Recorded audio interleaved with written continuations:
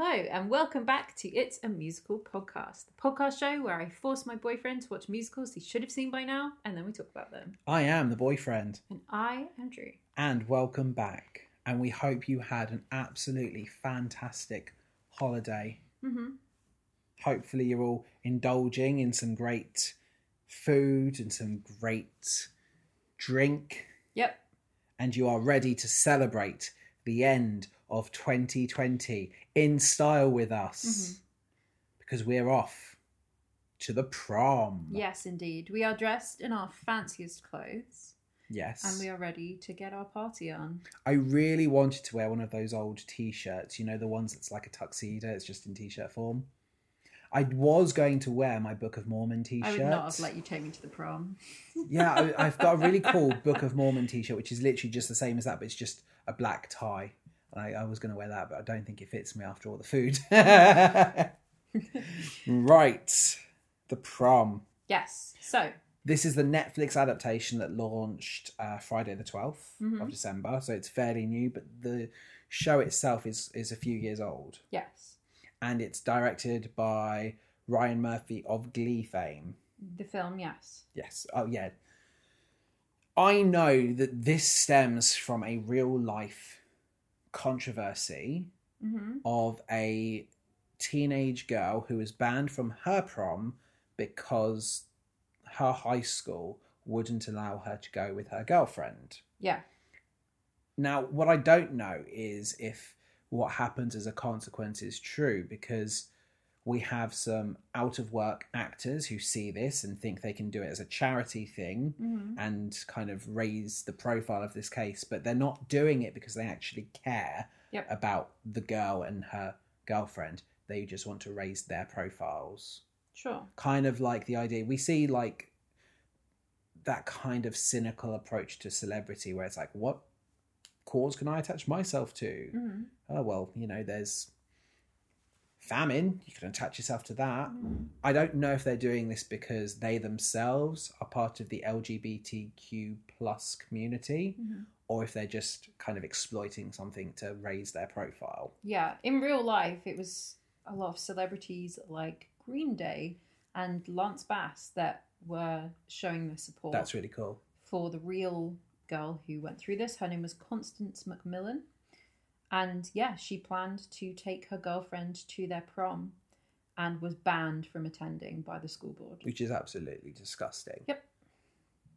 Where is it set? Is it set in the same place versus the real story? So they've changed the location. Have they changed the names? They've changed all the names. They've changed the location. They've changed basically the whole plot except for that premise. The main premise of it. And then there's one thing that is like a big deal that happens later in the show. I think that's fair. I think you got to protect the innocent first and foremost, because there's going to be a lot of innocent people that possibly got hurt. Yep. Yeah, do you know what? People made mistakes and they shouldn't have that kind of always held against them because they could change. And if they do change, it's not fair to still have their names associated with it. I like, though, when we get something like this that is inspired by real life. I think it's very important because I firmly believe we need to learn from history so we don't repeat it. Yeah. And I think a show like this sets a precedent for what could happen if that happens again. Absolutely. Does that make sense? Yeah. So, the stage show of the prom was released in 2016 in Atlanta. Yeah. For its premiere. Then it moved to Broadway in 2018. Cool. Yeah. And as you know, the music and lyrics and book were written by our good friends from last week's episode of Elf, the musical. Yes. Yep. So we've got Matthew Schuyler, Chad Beguilin, and Bob Martin of Elf, the musical fame, amongst other things. Yes. Who are back to work on the prom for us. And the original concept for it was written by Jack Viotal, who they then got the rights from to write this show. So who did they have to get the rights from? Because it's an autobiographical story, did they have to get the rights from Constance to tell her story? Did they have to get the rights from the newspaper that maybe covered it or the online platform that covered it? Yeah, so Constance Macmillan released the rights to an author, and then they had to get the rights from that author. Okay, cool. Yeah. Which is how I guess things like that generally work. So does she still benefit from it? Like all this money that Netflix may generate from Prom, I wonder if she's going to see anything of it. Because so do I. Because I think, presumably though, she sold the rights and maybe got a big fortune for the rights. Yeah. And hopefully negotiated 10% of any future income or something. I hope she got a little bit more from this. Yeah. Because you look at the stars attached to this show and Netflix have put some serious money behind it. They are all names, maybe to its detriment, but they are all names that you can bill that will generate interest. Yeah, that's true.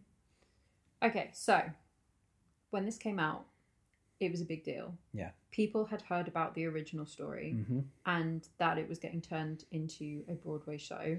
I actually saw a workshop rehearsal version of one of the songs from this. Way before I ever knew anything about it.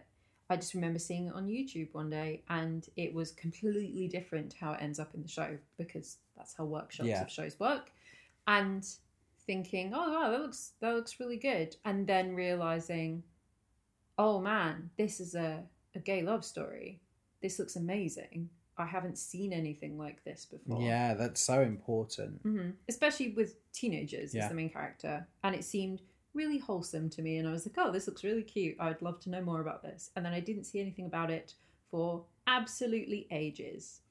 But when it came out in 2016 and then moved to Broadway in 2018, it became a huge, huge deal because they performed at the 2018 Macy's Thanksgiving Day Parade. Cool. And they performed a song and dance number from the show. I'm trying not to spoil anything for you.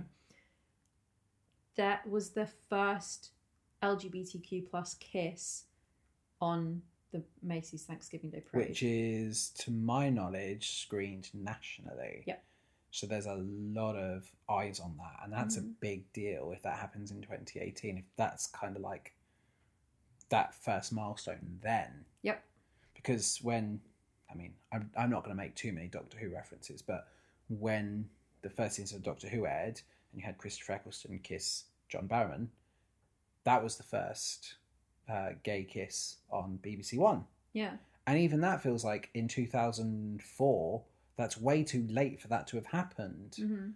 You'd have thought something like that would have happened a lot longer. Yeah. So the fact that we're now 2018 and America is hitting this big milestone even seems more backwards. Yeah, especially considering that there are so many musicals that perform at that parade every single year. When it's not like there's a lack of LGBTQ people in musicals, you know? Like, we should have had something more by now. Yeah. But that was a really big deal at the time. The film, 2020 film, is all the same people as the stage show. So we've got Matthew Schuyler, Chad Beguilan. So they're all involved in the making of it. That's good. I like that. That means we've got authenticity to it. Yep. Probably because it is so close from conception, execution to putting it on film. Yeah. It's not like Les Mis where there has been like a good 20, 30 years and some revisions taking place. So we are in the magical world of Ryan Murphy Productions. Yep. In that he is directing this and producing this amongst other producers. See, for all the faults in Glee, I think it's a really fun musical series. Yeah. And I'm really glad that Ryan Murphy has helmed this because of his background with Glee. Okay. I think he gets the musical style and he gets the way to adapt.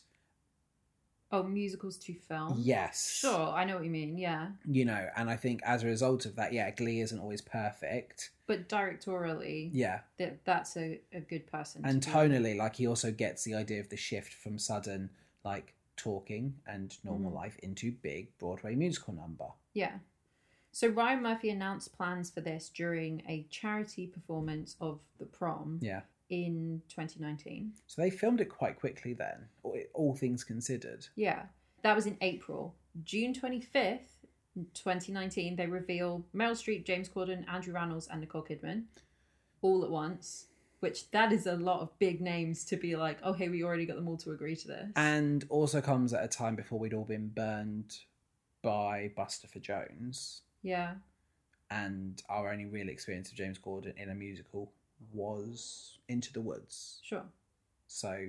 I mean, he'd done other stuff. I know he not had, in but film. in film, all he had done at this point in time was Into the Woods, and he still had kind of some good equity as a name being attached to it. Mm-hmm.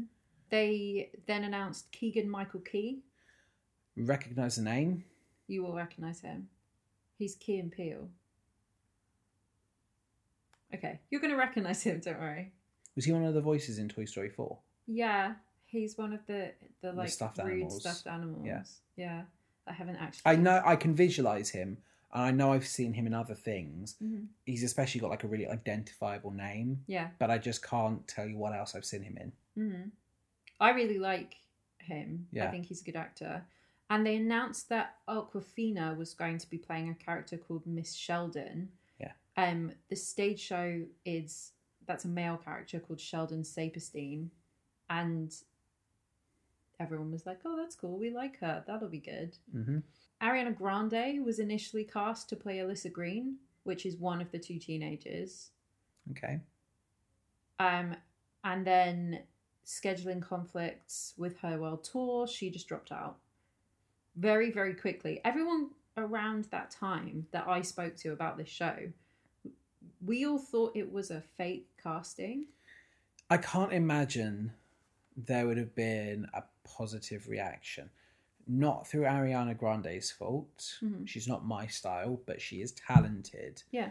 I think what might have taken issue is the role she's been cast as. Yeah. That's fair enough. She does have a huge background in Broadway, though. That's not what I mean. I know, but like...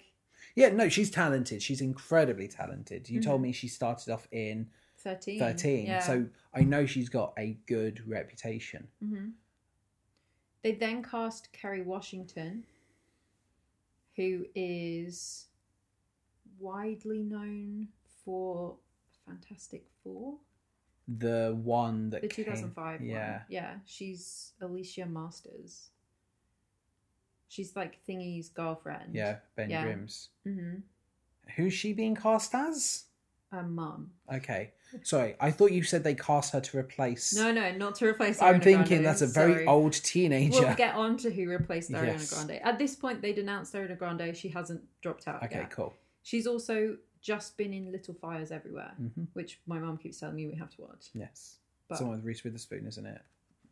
mm-hmm. She's a phenomenal actress. She's great. Yeah. Right. Ariana Grande drops out.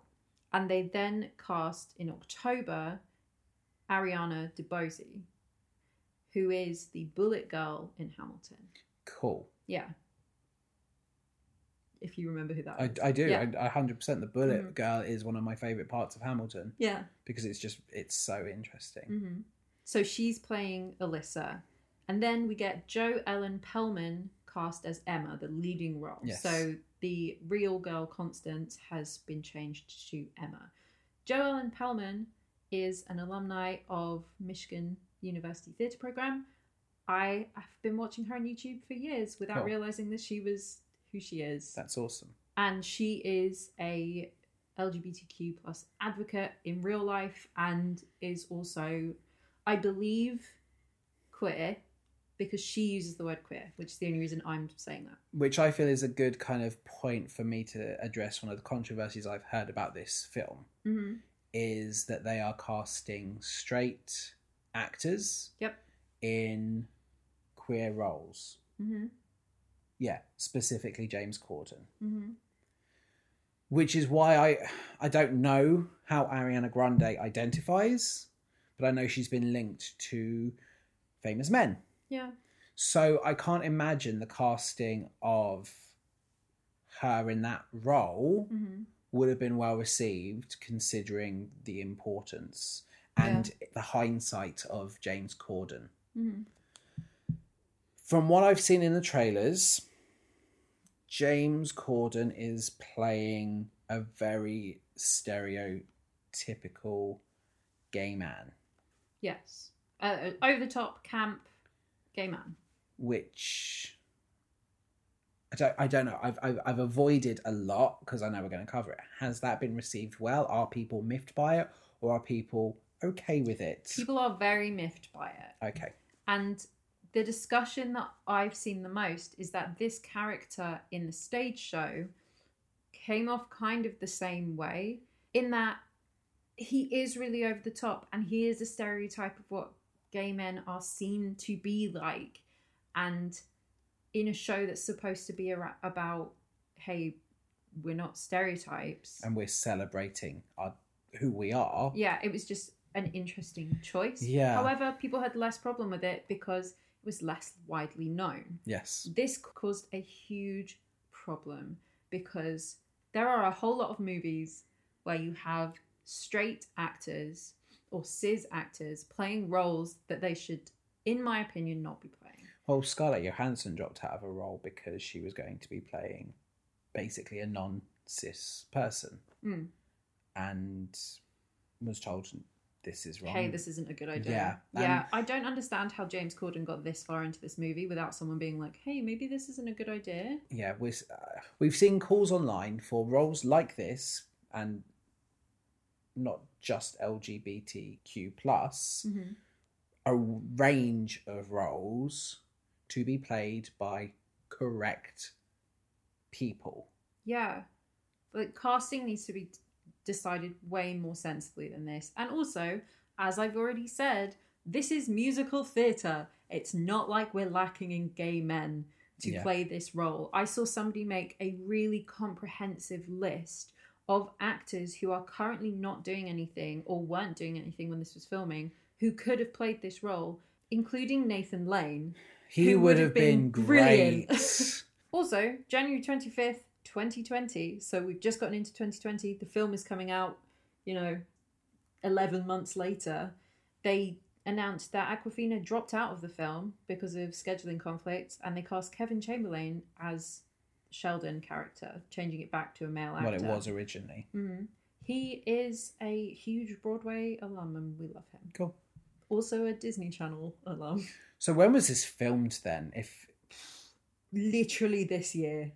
They basically filmed this whole film. Filming commenced on December 11th in 2019. Yeah. And then continued until March 12th, 2020. Right before. Where they had to suspend because of the pandemic.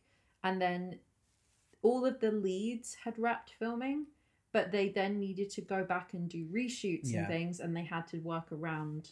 Okay, so one of the things I'm interested to ask you then, does it look clunky when you watch it? Like, does it look like it has been disturbed by the pandemic? I didn't think so, but there are a lot of scenes that in hindsight are like weirdly outside.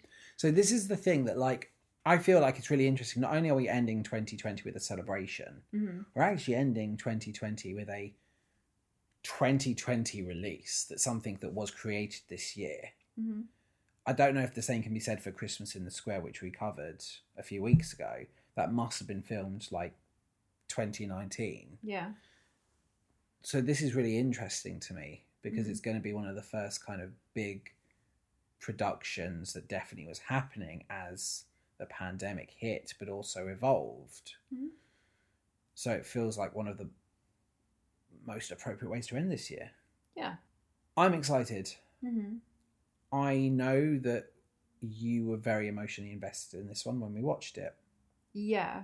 I sat on the couch with my headphones in and watched this film because I wanted to see it before we watched it together. Yeah, and you also wanted to remain spoiler free, which first for you. Yeah, so I had to watch this the day it came out because I didn't want. I know I am very prone to seeing other people's opinions online and thinking, oh well, I just won't watch that then. Yeah. And I really wanted to watch this, and I really wanted to form my own opinion. So I was like, I'm going to watch this as soon as it comes out. Stuck my headphones in, watched it, absolutely sobbed. So this is what's You saw interesting. me, Yeah, like- is this is one of the first times where I've actively seen you react to something we're going to watch. Yeah. That with Phantom or other shows, Mm-hmm. I know you like them, but I've never seen you in the process of watching it. Yeah. You enjoyed it. Mm-hmm. You. I have a came lot out of this- issues with it. Yeah. I have a lot of issues specifically with James But Corden. one of the things I remember you saying is how you wish this film had existed when you were growing up. Oh man, there is not a film, and especially a musical, because I am a musical theatre kid. There wasn't a musical like this for me when I was a teenager, or for anybody that I knew, because you didn't see characters like this. Yeah. And I'm trying really hard not to spoiler anything. No, and we'll talk about these moments when they crop up, but Mhm. this is, I would say, one of the most important ones we're going to watch together. Yeah. But Because just specifically because it's about teenage Yeah. girls. That's, I Yeah. feel, incredibly important. Yeah, and I would agree. I think anything that presents something as normal Mm-hmm. is important, especially in today where there is so much hatred in the world and so much else to be scared by in the world. The last thing we need is bigotry Yeah. of any sort. And also, it's really nice to see a movie about young LGBTQ plus characters where one of them doesn't die at the end. So, like, I'm very Yeah. pleased by that. All of the films I remember that were, Well, and again, Buffy the Around- Vampire Slayer. yeah, You things know. like that were around when I was a teenager and younger. One of them always dies, and I don't like it. Yeah. And like, why should you be punished specifically in film for being the way that you are and Yeah. loving who you love? So this one's an important one. Mhm. One that I'm sure we're going to have to talk about some difficult things and maybe how we could change them. Mhm. Similar to what we did Legally Blonde, I'm sure, where there's things that, hey, doesn't work. Maybe it could be done this way. Yep. But the ball is rapidly dropping. Yes. If we want to get this show on the road, I think we need to put our champagne down and we need to go to prom. Yes, indeed. And we will see you very, very shortly. Yes.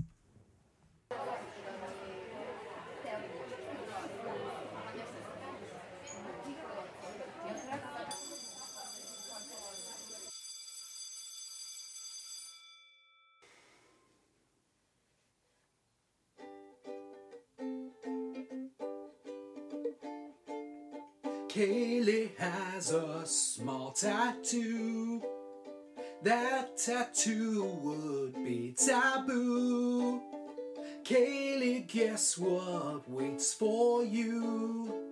An eternity in the fiery pits of hell. Shelby, you seem sweet to me. But if it has come to be, you've lost your virginity.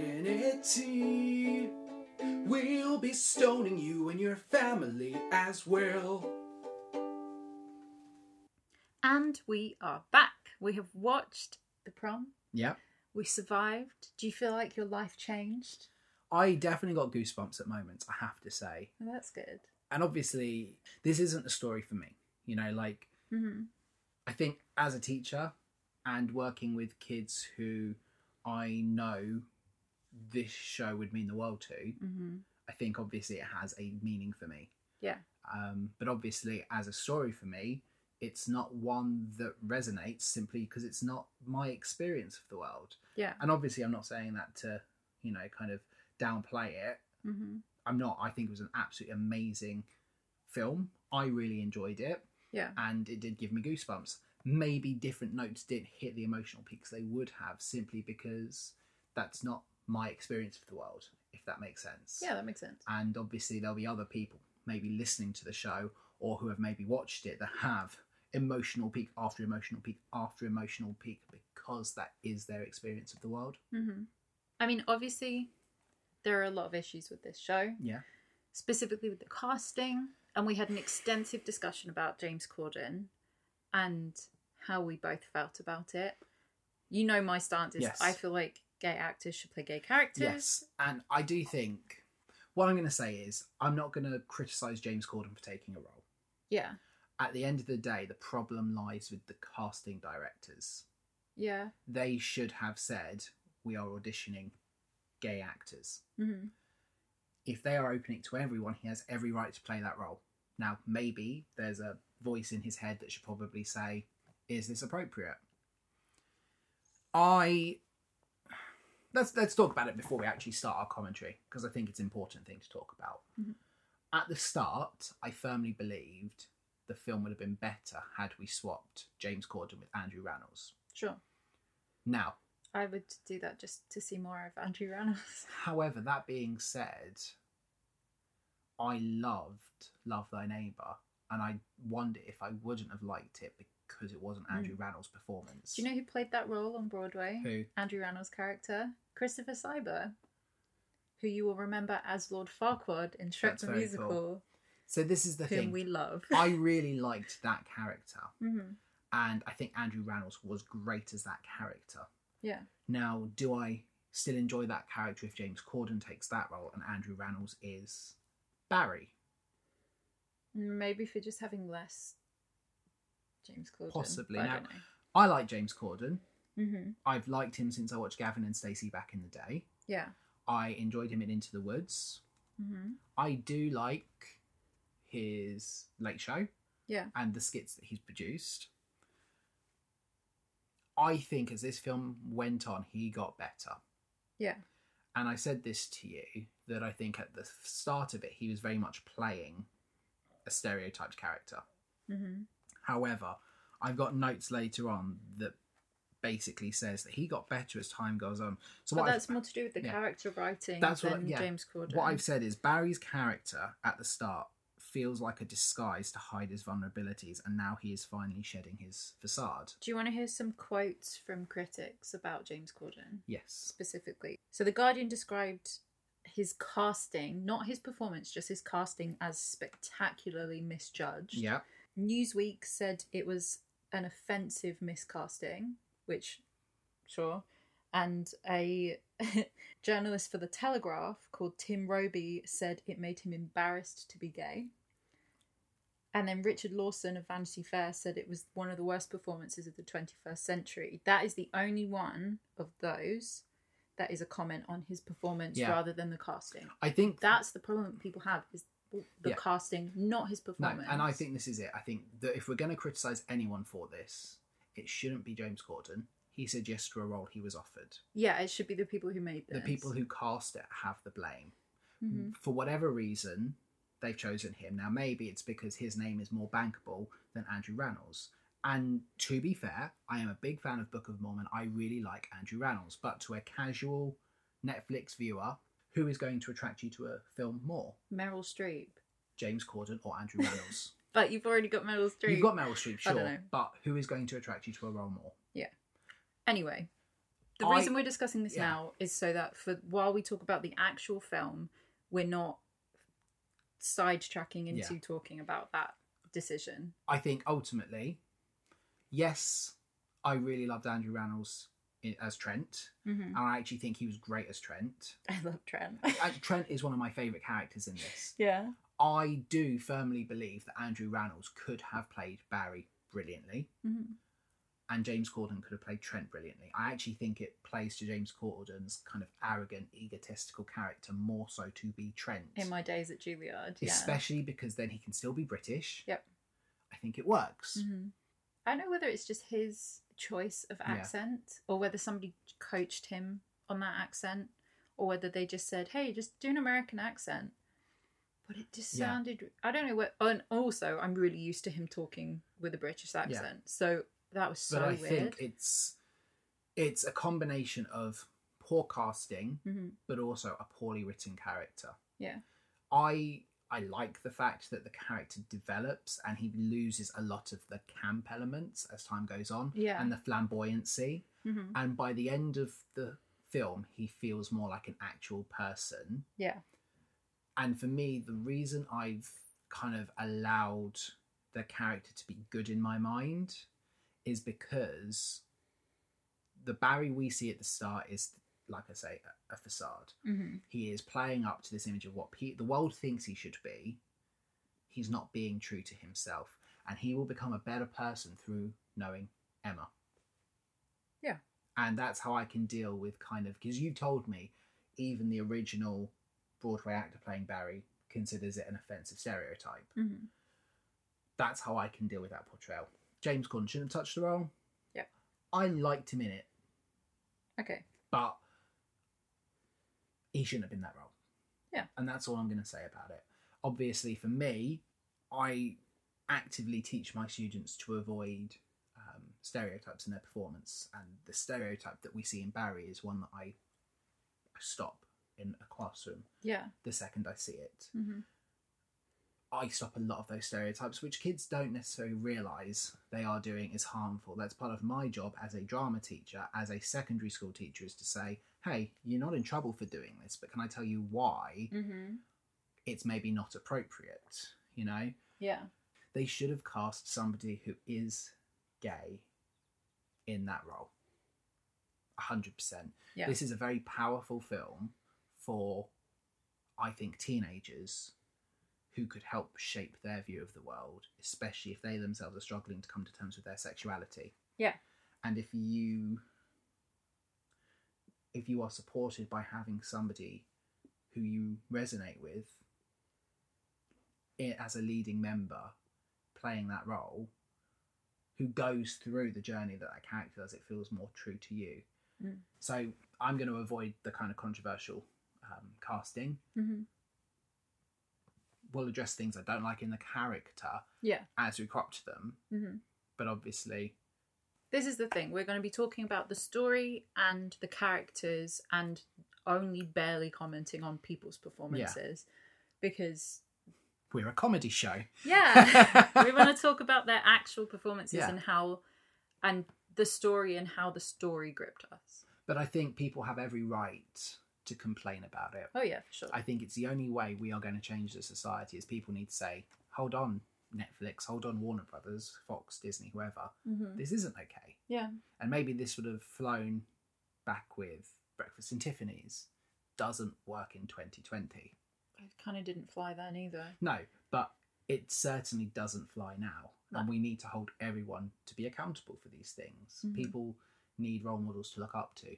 And there are so many minorities that don't see their voices represented in media. Yeah. I'm very lucky as a white male. I'm filled with privilege and I'm aware of that. But I'm also very aware that growing up, a lot of the people I see on TV have the same lifestyle and skin colour as me. Yeah.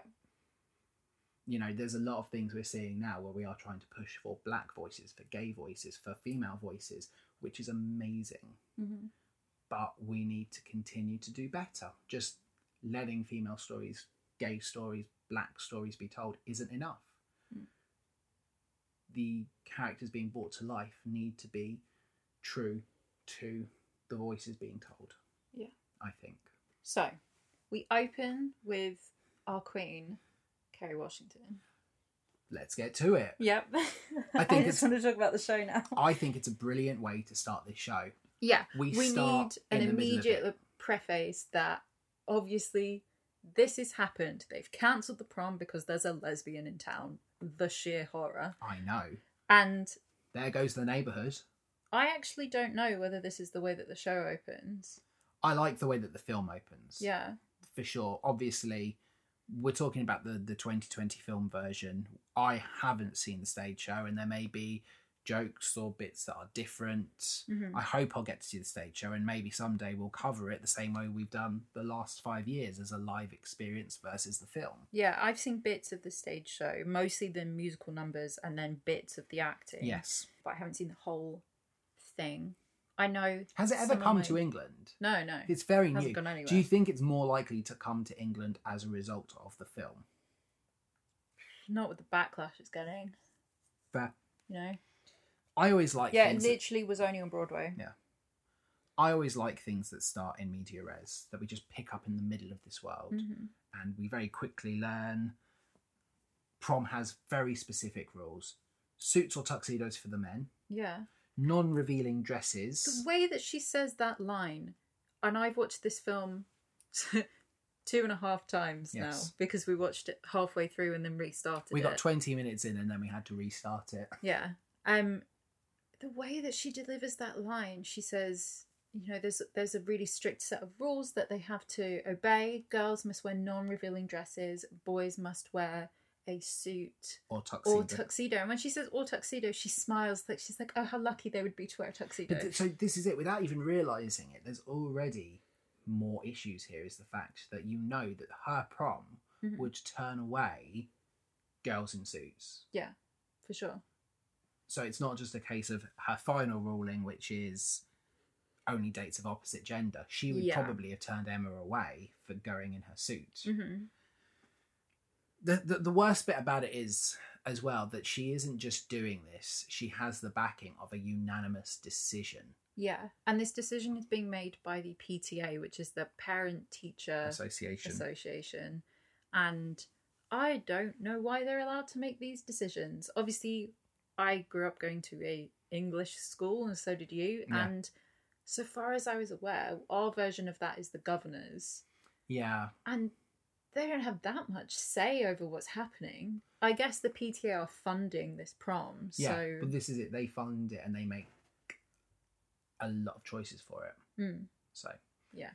Anyway, so she has made that decision. The press are following her around saying, well, why don't you just ban this one girl from the prom? And she has said they can't ban Emma, so prom is cancelled. Yeah. So instead of just outright banning her because they've been told that there will be legal action taken against them, they've just cancelled it instead.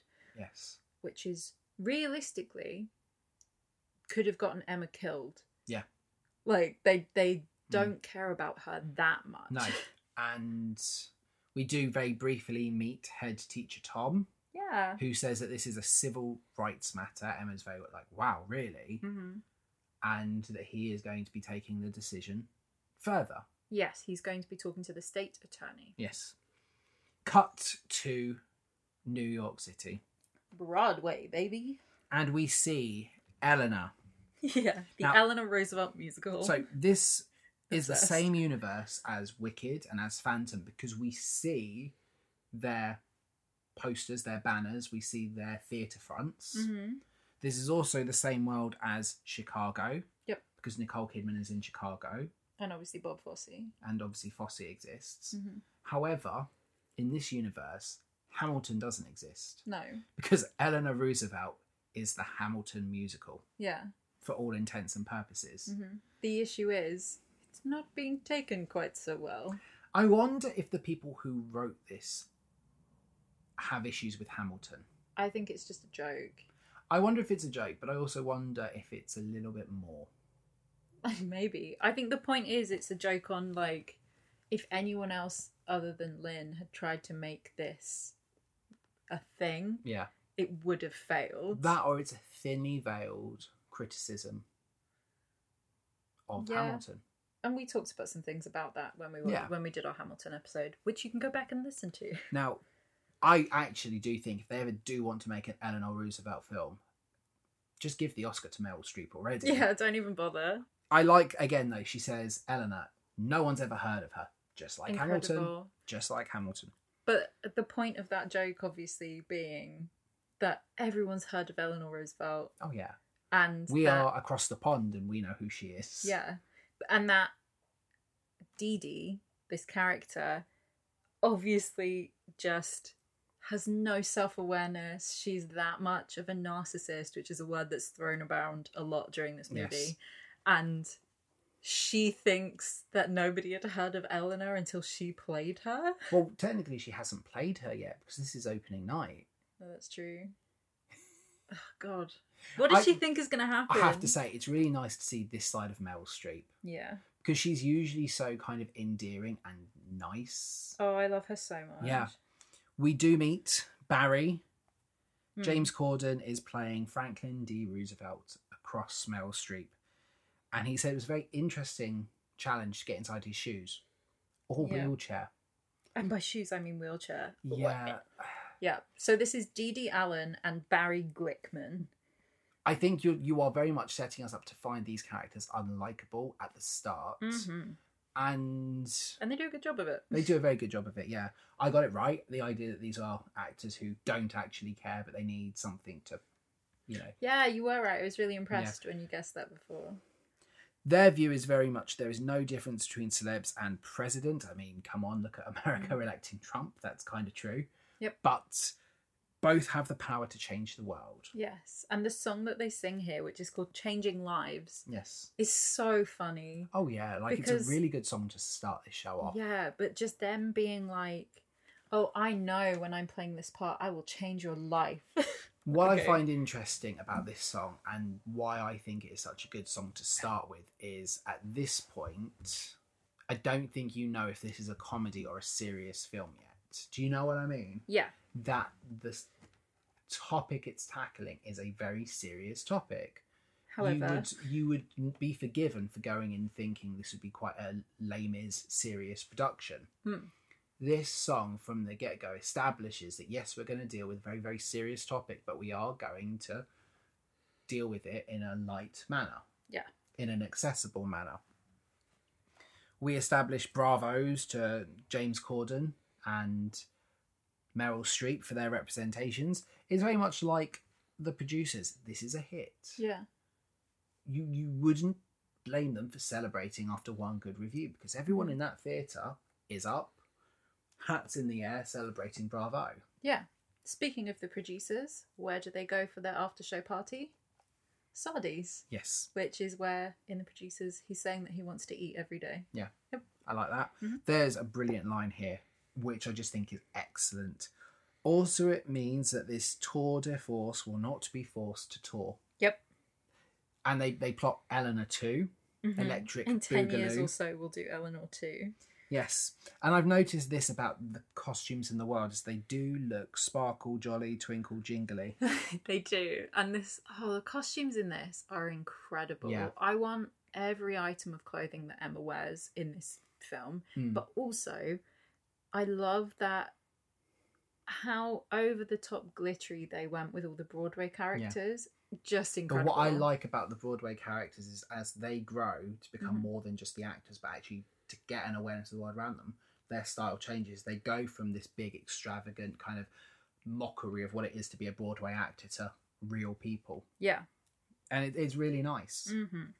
The first review was good, but the second, not so much. And thinly veiled criticism of Hamilton. Was it the hip-hop? Yeah, again, I think that's just a Hamilton joke. I think it is, yeah. Was it the hip hop? And their director's like, yes, but... It's actually because of them. They're not likeable. They are narcissists.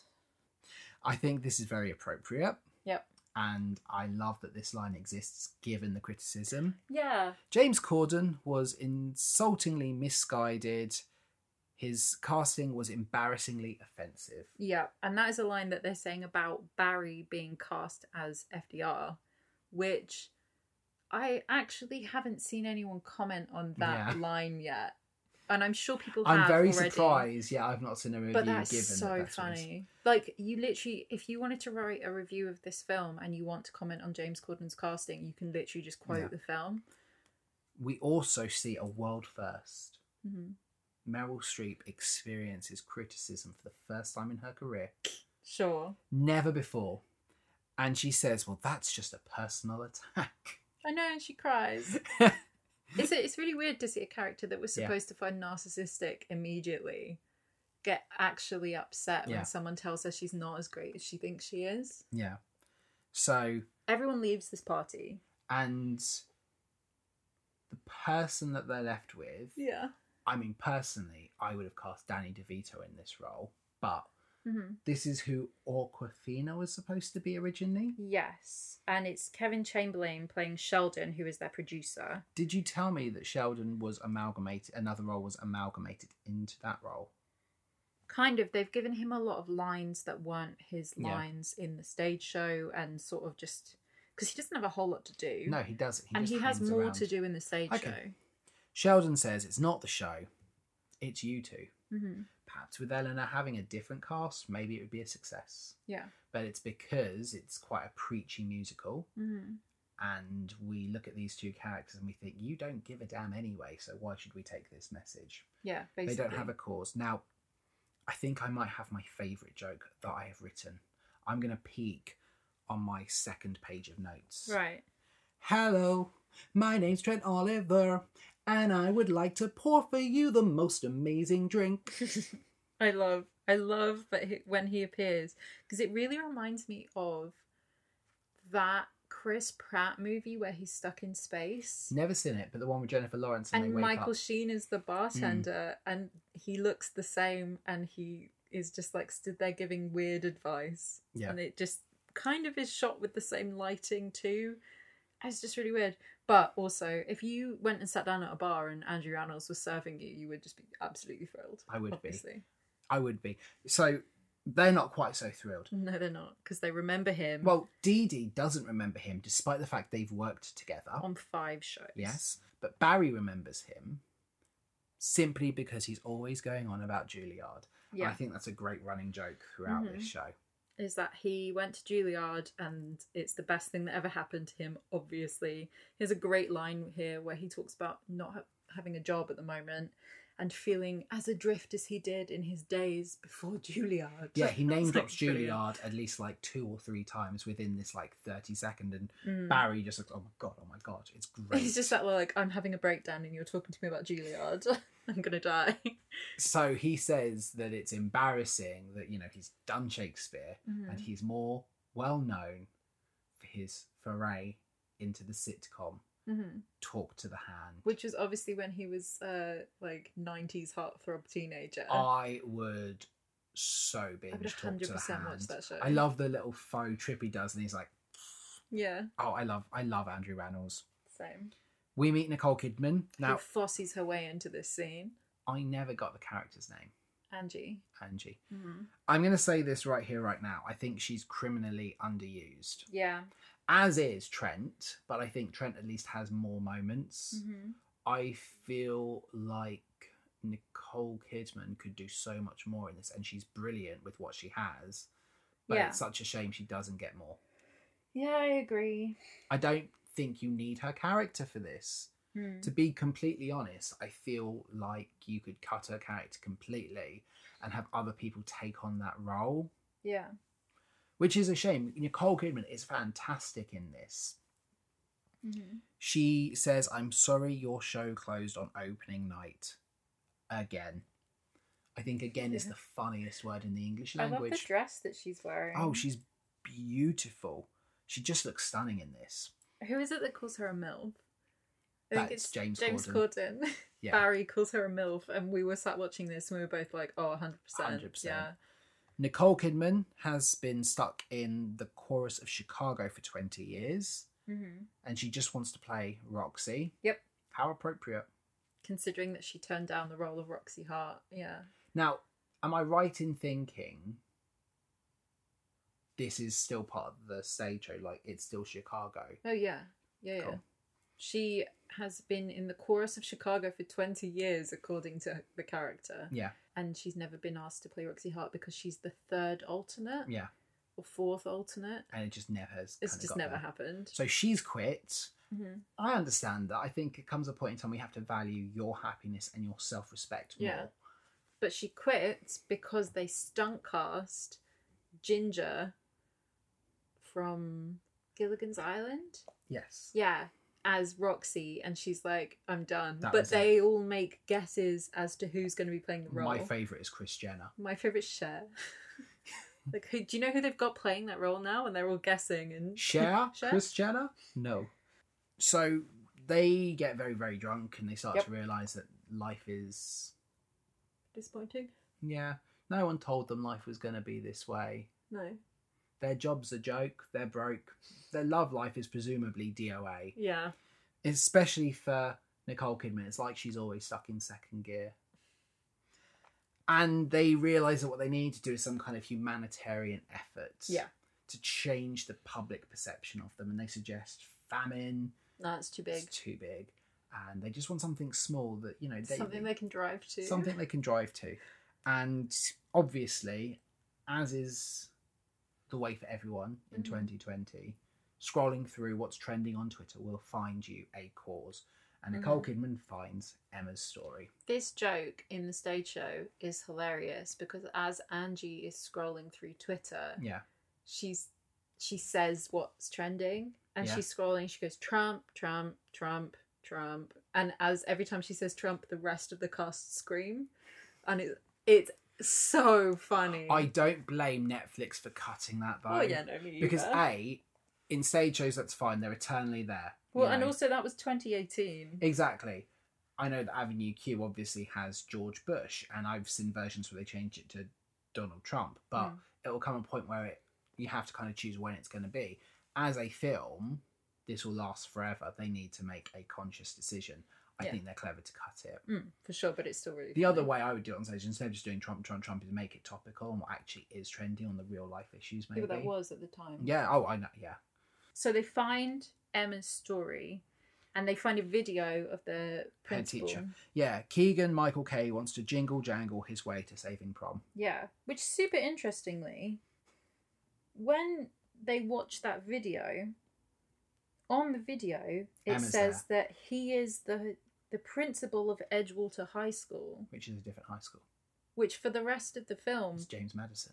The high school is James Madison High School in Edgewater, which means either somebody was like, we need to write this in, what's the high school called, and they didn't realise, or...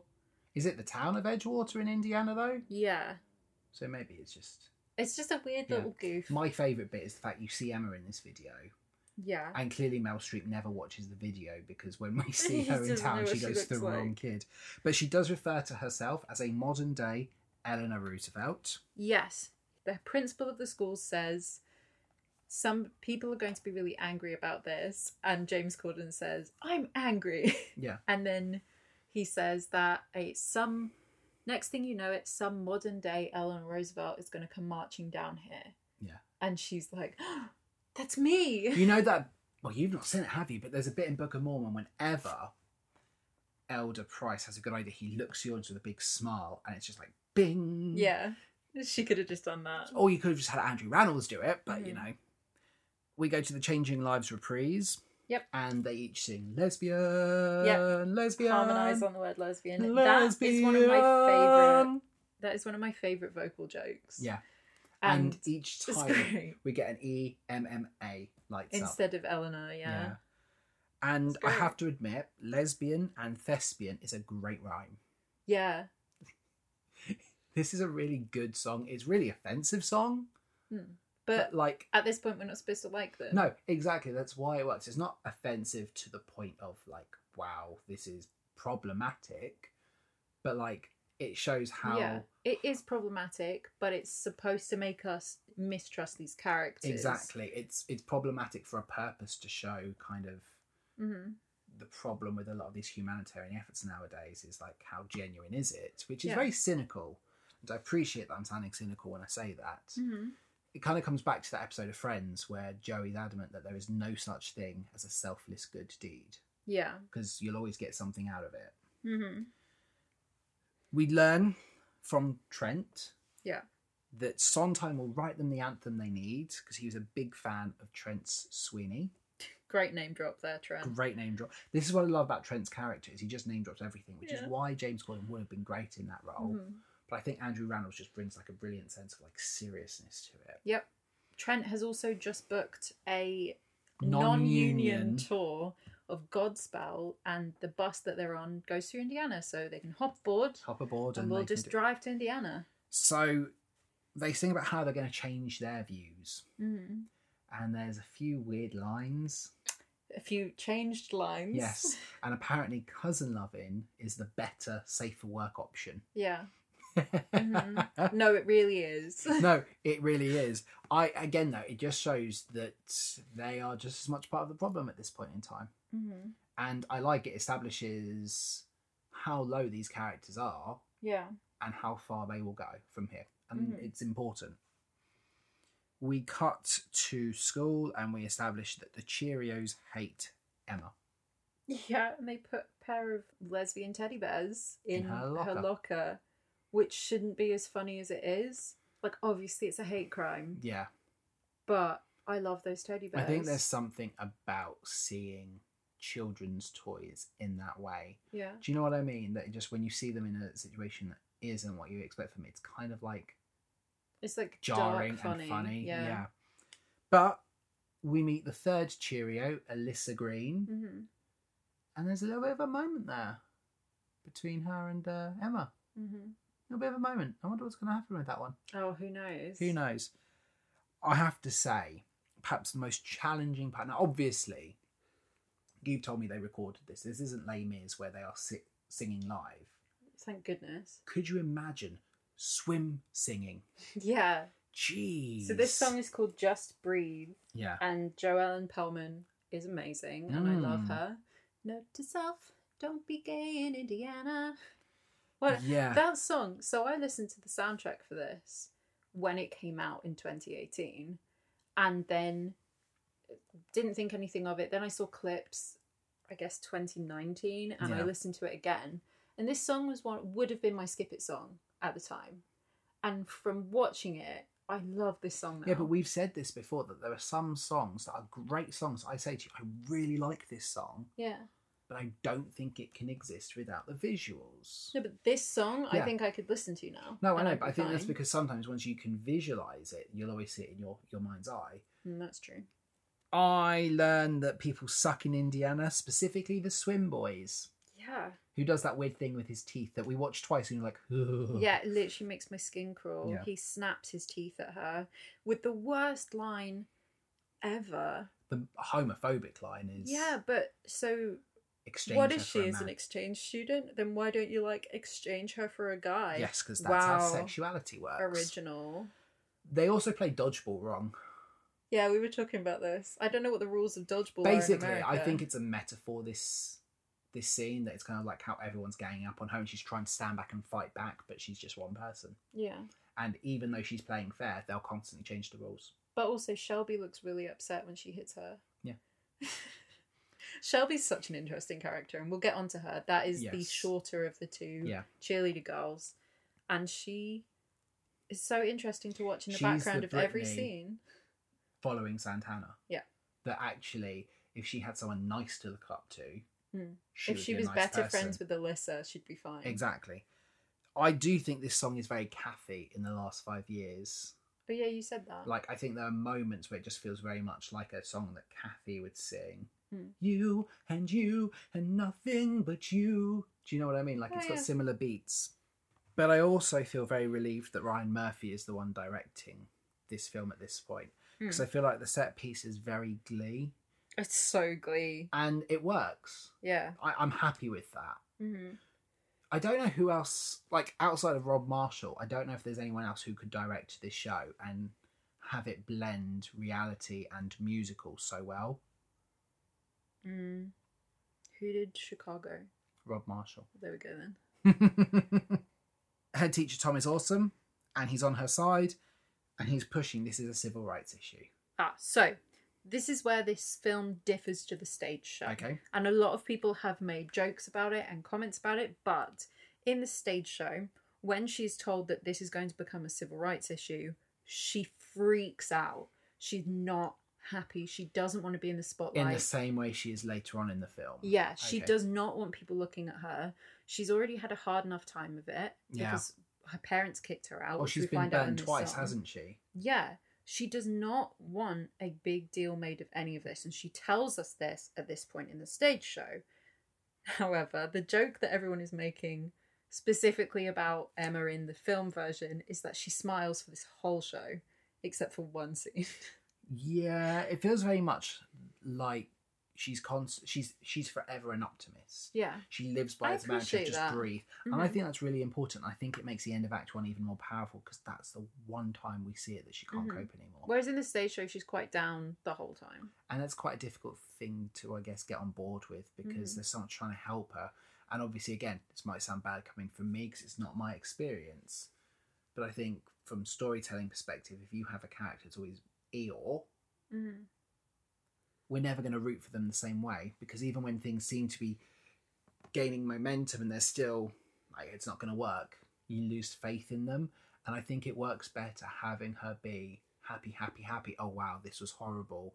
I've got to build myself back up. Okay, I'm building back up slowly, happy, happy, happy. Yeah. I get that. Yeah. And she is just a little ray of sunshine. She is. This And whole- she's so whole adorable show. as well. Like, I think Yeah. the casting is great. Mhm. The vibe, the costumes, the voice.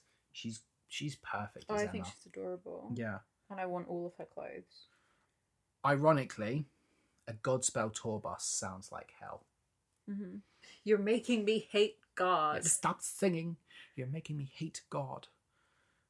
Meryl is only in this for the third Tony. Tony. She's halfway there, nearly. Yeah. And then she comments on how they're political. Drew, did the Tonys award prom quite well? No, not really. Just interestingly, though, the year that the prom was at the Tonys, 2018, Yeah. James Corden was the host, and now he's in it. Interesting. Super interesting. But no, it was the same year as Hadestown, so it did not Yeah. do well. Hadestown won 14 Tony Awards. So we learn that one of the defining traits of Dee Dee that is very much in the public eye is that she pulled a Bernadette Peters and a Patti LuPone, and she went off on someone mid-performance for their cell phone going off, which Except she it turned feels was out very justified, except... it was her cell phone, and it was in her wig. Yes. But she didn't know that. Yeah. You really are doing a good job of, like, building up why these characters are just not likable at this point. And it works, you know. They're funny, but you're also like, oh my God, they're the worst. I love Meryl Streep's little asides, though. Yes. I think they're really cute, and it's part of something that I love about her and everything is that she can do these little asides that are just super funny. So we go back to the PTA meeting, and the state's attorney wants them to hold an inclusive prom. Yes. And I turn to you and I say, hold on a second. Mm-hmm. Is Alyssa's mum the head of the PTA? Yes, she is. So Mrs. Green is Kerry Washington's character. She is Alyssa's mum. Yep. And Alyssa is the head of the student council. Yes. We learn that this isn't America. This is Indiana. That's a great line. It is a great line. And, you know, head teacher Tom is like, we're still in America, guys. Which means we all get a say. And he tries to give people the sayings. worst thing he possibly could have done. He hands the mic to parents. And we get, you know, bigoted parents. My child won't be going to a homosexual prom. Yeah. And it's clear to me that the kids have learnt this behaviour from their parents. Oh, 100%. Poor Alyssa. Yeah, well, I actually think, given the transformation a lot of these characters go through, the children as well, these poor kids. Yeah, 100%. All of these kids are horrible because of their parents, but specifically Alyssa, having to listen to this kind of rhetoric coming from your own mum. Yeah. Knowing that she is basically talking about you. Yeah. I know, it's heartbreaking. And it's no wonder she is struggling to keep her promise to Emma. Mm-hmm. We'll get on to that. Yeah. So Alyssa is the head of student council, and she shares their view that prom should go on. Yeah, she says, we want prom like everybody else. And her mum instantly jumps in and is like, no, honey, you can't comment on this. Yeah. Because when does her mum let anybody else speak? Yes. We got our next song, which is It's Not About Me. Put in brackets. Kind of is, though. Oh my God, this entrance is incredible. The lighting, I'll say this now. All of the songs that are sung by the Broadway characters, they get Broadway lighting. Yeah. And it's incredible. Oh, yeah, but again, whoever's decision that was. It's very much like Ryan Murphy Ingley, like the transformation. You know, like there's the joke that Britney's like, usually just spin and it happens. Yeah. It's very Glee in that sense. Like, I'd imagine if they ever did like a Glee movie, this is what it would look like. Yeah, but the fact that it is just the Broadway characters get Yes. Broadway lighting is so great. Yeah. And it just, she's got, and we establish in this scene as well that it's the Godspell kids doing the lighting. Yeah. But that Meryl Streep shows up with her fedora and her cape and everything, and she stood there at the back, and the principal just stands there and is like, oh my God. He's so in awe of It's her. Dee Dee Allen. Yeah. This Which is would be what I like like. Andrew Rannells showing up at our school. Yeah. It's interesting because like it shows that her name has clout. Mm-hmm. She is known. It's not just a case of she thinks she's as known as she is, Mm-hmm. which is really, really good. Which they commented on in Changing Lives, Yeah. is that people kowtow to the folks in the biz. They do make it instantly worse, though. They show up. 100%. Immediately worse. Yeah. I get it. There's a great line here I wrote down. I read 3/4 of a news story and knew I had to come. Yep. And she walks up to a girl who is not Emma. Who instantly addresses- is like, no. Yeah. Which, you know, just goes to show, doesn't it, really? Mm-hmm. But Tom is fanboying, but whilst also trying to, like, control the interruption. Yeah. And we get some great lines here. Equality should be this country's norm. Mm-hmm. It's a really good song, and she's making some really good points, but she's like, but it's not about me. Yeah. It's not about me, I darling. just love Andrew Rannells and James Corden back up flamenco dancing. Yeah. Doing the clapping as well. Mm-hmm. With Kerry Washington and Keegan Michael Key. It's going, what is happening? What is happening? Yeah. Because that would be your response. You'd just be like, I'm so confused right now. Yeah. Because this is diegetic. They showed up and they sang. Oh yeah, 100%. Mm-hmm. It is. There's some interesting signs. Mm-hmm. I didn't write them down, but they were quite dark, humid signs. Yep.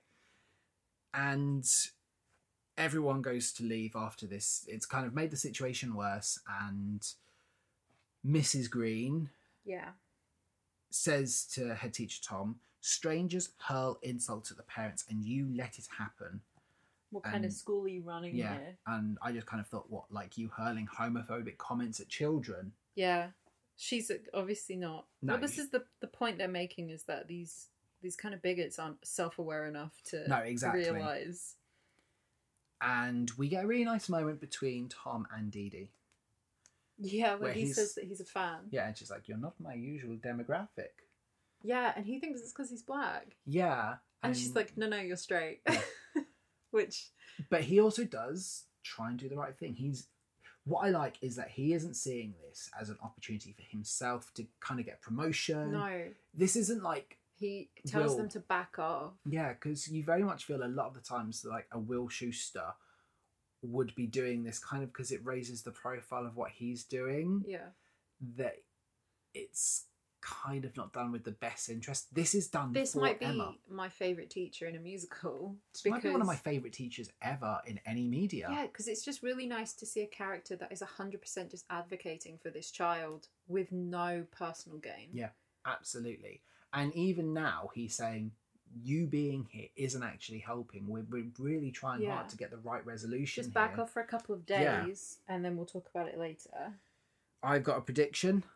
Are they going to end up together? We Who's shall to say? see. We get Dance With You, and we finally learn that Alyssa Green Mm-hmm.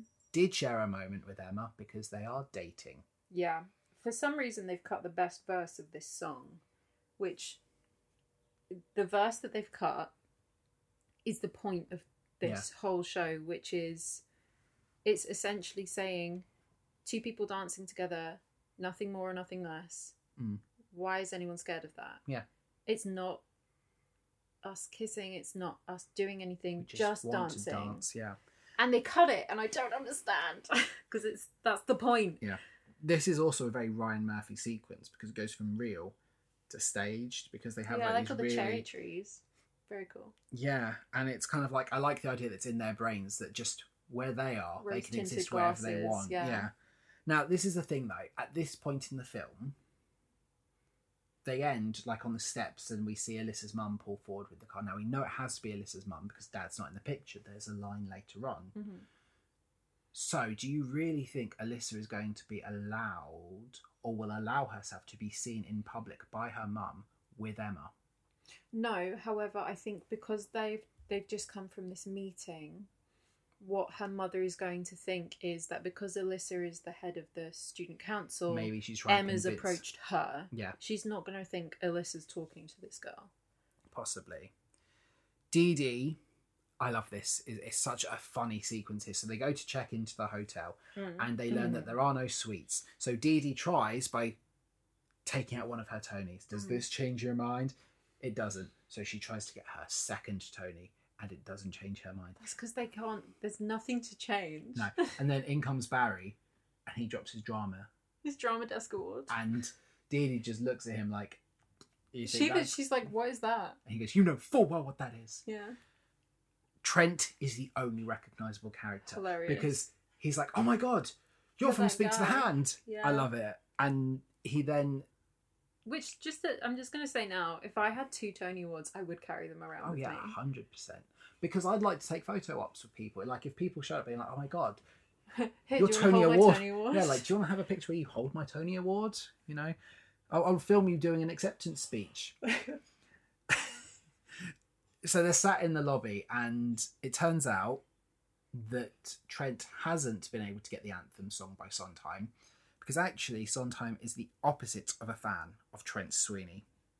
He does not like Trent Sweeney Todd. So Trent has written us a song. And it's awful. And their protest is at a monster truck stunt show. Yes, and Sheldon instantly goes and hides because he is immediately aware of how stupid that is. Now, also, they've replaced Truckosaurus. They're getting booed before they do anything. Anything. The acceptance song is brilliant. Like, this is just I Believe. Yeah. This is Andrew Rannells singing to his strengths. Can you not picture Christopher Cyber singing this, though? How great would that be? Absolutely. I love that he's like, now, ladies and gentlemen, let's introduce 2-time Tony Award winning actress Dee Dee. And then just cuts them back, and they were like, I have never been so humiliated. Do you know how long this song actually is? How long is that? A lot 3 longer? 3 minutes 22 seconds. I liked the way this was cut, but I gave this song 3 out of 5. I don't often say like what I give individual songs. Yeah.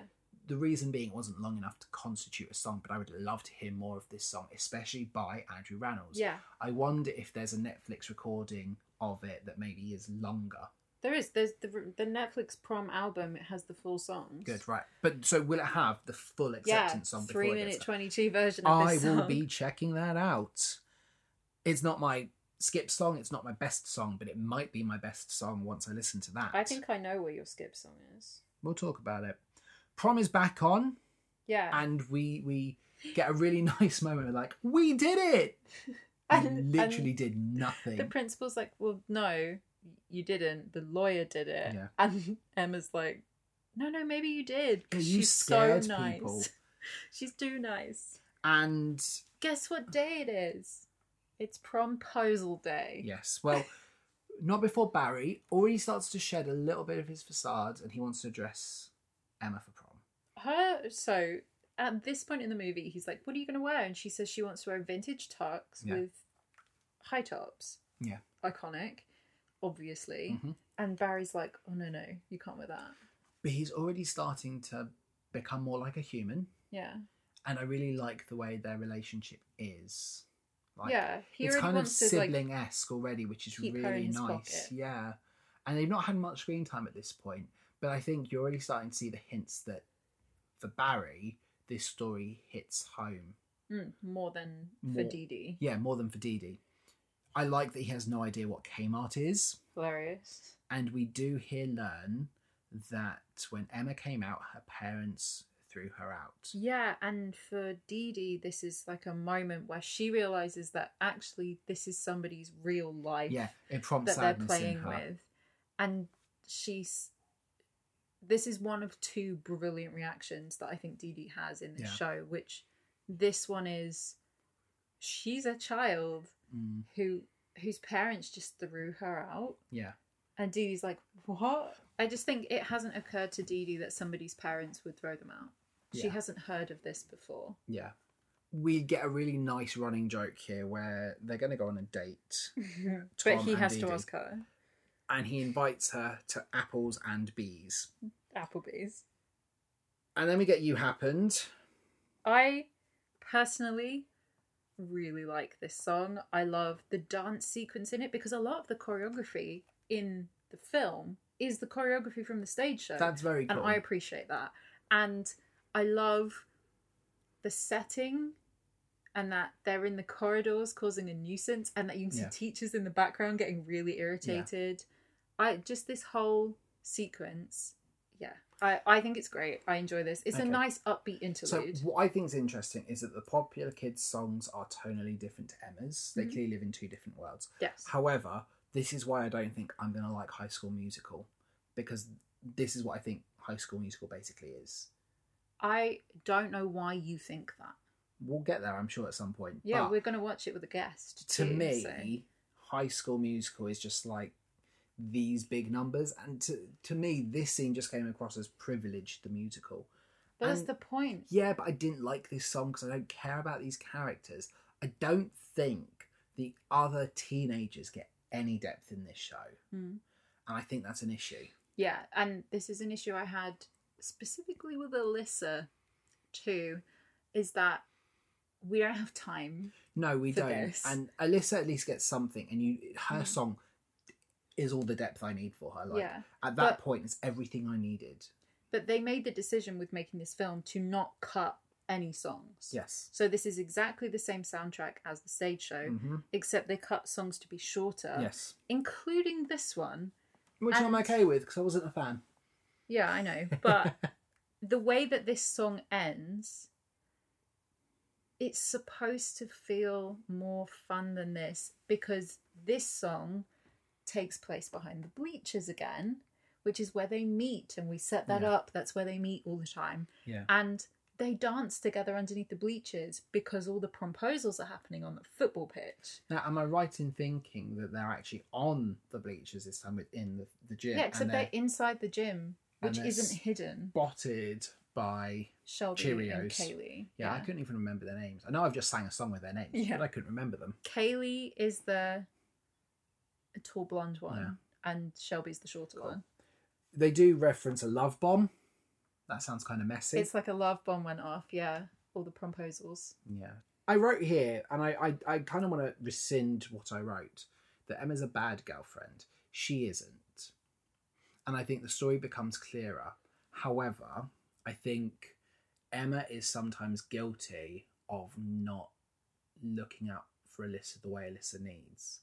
No. That, especially given what's happened to Emma, I can fully appreciate that Emma, why she needs Alyssa to come out, because it's like, I should be enough for you. We're doing this together, and I will always be there for you. And her whole point is that, I agree with you, by the way. Yeah. But her whole thing is that, you know, when she came out, she was being true to herself and honest about her life, and that there's still this part of her that she has to hide by being with Alyssa. That must be really hard, because she lost her parents over this already, and she still has to keep a secret. Yeah. Like, that must be and very, this very is, difficult. It must be, but however, especially considering what she has been through, you would think she would be a lot more supportive in saying to Alyssa, it's fine, don't rush it. And understanding why Alyssa is so scared. Yeah. And there are times when she does this, and I feel bad for even suggesting she was a bad girlfriend, because she's not. She needs Alyssa to be true, because it helps her, like you say. She needs to date somebody who is also out. And I know that she doesn't have a choice, really. Exactly. Here, but... And especially at this age of these characters, that's not always an option. No. But she does come across very insensitive towards Alyssa. It's kind of like, well, do it, or we're not together. Yeah. And there are times where it's just kind of like, this isn't a good relationship for either one of you, because you both want different things, and you're not being the person your partner needs. It's such a difficult situation for them. But it is. And again... And the film makes it very clear, and I think they did a good job with that. They really did. I think I write it from my experience of heterosexuality, that, you know, it should be easy. And getting myself empathetically into both Alyssa and Emma's, it's not as easy. And actually, it doesn't make either one of them a bad partner. It maybe means they're incompatible. Yeah. But I think it's a very interesting thing to touch upon. It adds a needed depth to both of them, because Emma's too optimistic otherwise. She needs a human voice, and this does give her a human voice. You can agree with it, you can disagree with it. I think that's interesting about the character. She's flawed as well. I like that in a hero who is flawed. Yeah. The stage show version of Alyssa is definitely more of a dork. Yeah. She's still all of the things that are expected of her, and she still dresses the way her mother expects of her. But when she's with Emma, you can see that her personality is different. She's more true to herself, whereas I don't think you get that in this version. Especially because they're sat on the bleachers in the middle of a public room. It takes away that element. They should be hidden more, because they're caught. Yeah. Their scene, Shelby and I keep wanting to merge their names into one name. They're seen, which Kaylee and Shelby, see them. Which the whole point in the stage show is they're hidden. They're behind the bleachers, and the only reason they're seen there is because Shelby and Kaylee are at the top of the bleachers. And they overhear it. Yeah. Cool. I like that more. I like it as opposed to staring in and seeing it. That's very interesting. Yeah, because I feel like I would notice if somebody was stood at the door, whereas they're above them. Yeah. You're not going to notice that they're there. No, I agree. We are now in Apples and Bees. Yeah. Apples and Bees is great. Before they have their date, in comes the PTA. Ugh. And Miss Green says that you need to understand our values. Oh, she's horrible. She's so awful. I wrote here, your values aren't worth jack if they condone bullying or persecution. Yeah, which is so interesting that she seems to think that she's the one being persecuted. Yeah. Here. It's like, you're aware that you're talking about a child, right? Yeah. Like, because that's what it comes down to.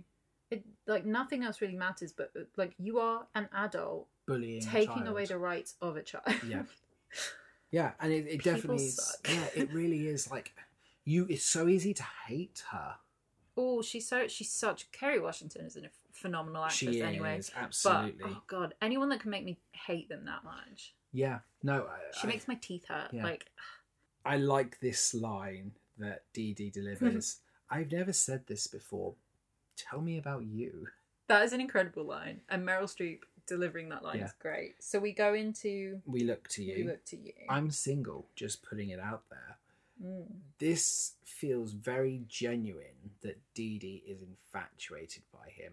Like, do you know what I mean? This feels like a very genuine moment between them. And obviously Meryl Streep is a phenomenal actress, but it feels like we're watching a documentary. Like, it just comes across so perfect.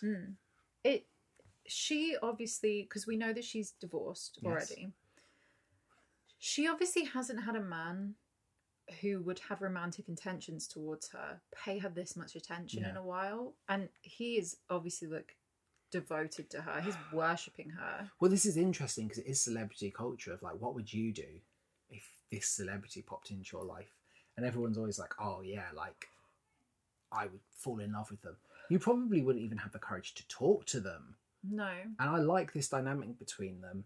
We do learn, this is one of my favourite lines, we learn that Dee Dee is just a small town girl living in a lonely world. Yeah, so we learned that Dee Dee invented her persona of Dee Dee Allen. She's a normal person. She grew up in a normal small town, and that everything that she is now, she worked for and she created, which you would think would mean that she would retain some humanity, but she hasn't. Wants to give up, but he needs her to do what she does. And I love it that theatre people are writing a song about why fans need theatre. Yeah. This is a nice song. And, you know, when I have a problem, just like Tom, I break into song. Yeah, and nobody questions why. And it becomes Escapism, the musical. We learn that she is in a performance called Swallow to the Moon. Swallow the Moon, yes. Swallow the Moon. Does she moo in it? No. That's a shame. No, but we learn that it's a show about a failing circus performer, and that there is a song in the show called The Lady's Improving where she sings about how the circus ringleader needs to give her one more chance. I would love to watch this show. What is this? This is a really nice number, and I like actually seeing him in the audience. It's a really, really good one. We're now at Emma's grandmother's. We learn that she has taken over looking after her. Yep, that's her mum now. Yep. And Barry is getting toned down, and he's a lot better. He's out of the glittery tops. He's just normal looking. Yep, he's wearing a cardigan. Yeah, and it's a lot better now. Yeah. And he tells Grandma he wishes he could adopt her. Yeah, basically, because when his parents, when he left, when he was 16, he had literally nobody. Yeah. And so she asks if he was kicked out, and he says he left before they could do that. Because we find out later that his parents tried to send him to conversion therapy. Yeah. And it's a much needed humanising touch for this character. And it does make it clear why he became such a stereotype, because it's a big FU to his parents. Oh yeah, 100%. And I like the fact that when we get to see real Barry, he is not this offensive stereotype. Yeah. And he's a human. Mm-hmm. Tonight belongs to you. Prom tonight. Do, do, do, do, do. Prom tonight. Do, do, do, do, do. This is a great song. Yeah. Life's no dress rehearsal. Yeah, I used to play this song. I've heard you play this a lot. Yeah. This is my like get pumped song. Yeah, this reminds me of Once More a Feeling. Life's a show and we all play our part. But like less depressing. Yeah, less depressing. Right, this is a song of two halves. This is Jekyll and Hyde. When it is James Corden and Emma, I like it. Yeah. I don't like later on when it becomes all the popular kids and all, I don't need that. I think that's supposed to show the difference though. Yeah, but I don't because of juxtaposition about those characters whatsoever because they haven't had any real detail or depth. So I don't want to cut to them. Here's my question for you at this point. Did you start wondering where they were? No. Because obviously going into watching the film, I watched the film knowing a lot of the plot and knowing what is about to happen. And when I watched the movie, I was like, wow, this is clearly not the school gym. I had no idea. No idea. I really didn't. Okay. Which made it even more heartbreaking when I finally realised. Yeah. And kudos to them. That's why this song needs to have those characters there. Yeah. The problem was when the voices changed to characters I didn't care, I turned off from the song, to be completely honest with you. Yeah. I thought it was a really nice human moment between Barry and Emma. And I really liked that. I thought it was really sweet. So the second the song changed... Yeah. And I don't think it would have that impact on me on the stage, interestingly enough, because you'd probably have like a cross-cut stage that showed Barry... They dance back and forth. Yeah. So what happens is Barry and Emma are at the front, and then they move backwards, and all the kids in their costumes come forwards. Yeah. Which is how I would have visualised it anyway, which is great. And then they swap again, and it's I really feel like nice. I could get into that more. I don't think it works on film. Yeah, it's a bit jarring. Yeah. So they got her a dress. Yep. That she didn't want to wear, but okay. Is it too girly? It's just the right amount of girly. Sure. Yeah. I like her necklace though. I liked her necklace. Villain Cheerio is planning to get Emma. What goes around comes around. What goes around comes around. She has literally no character other than the fact she's blonde, tall, and leggy. Like, she's just popular. I don't think there's a lot more to her in the show. Yeah. She's just the product of what her parents have made. No, exactly. Her. But she's just popular girl, generic stereotype of a popular girl. All those limos leaving as well. Like again, great shot. Oh, gorgeous shot. Gorgeous shot, but gross. Just shows their privilege. Yeah, that's like, the point. Yeah, I know, and it makes me hate these characters so much. And I just don't care. Like seeing them celebrate just was like whatever. So we arrive at the school because the prom is being held in the school gym, and when they get there, Trent, Angie, and Dee Dee are already here. We do have an important point before that though. Is we are in Alyssa's kitchen.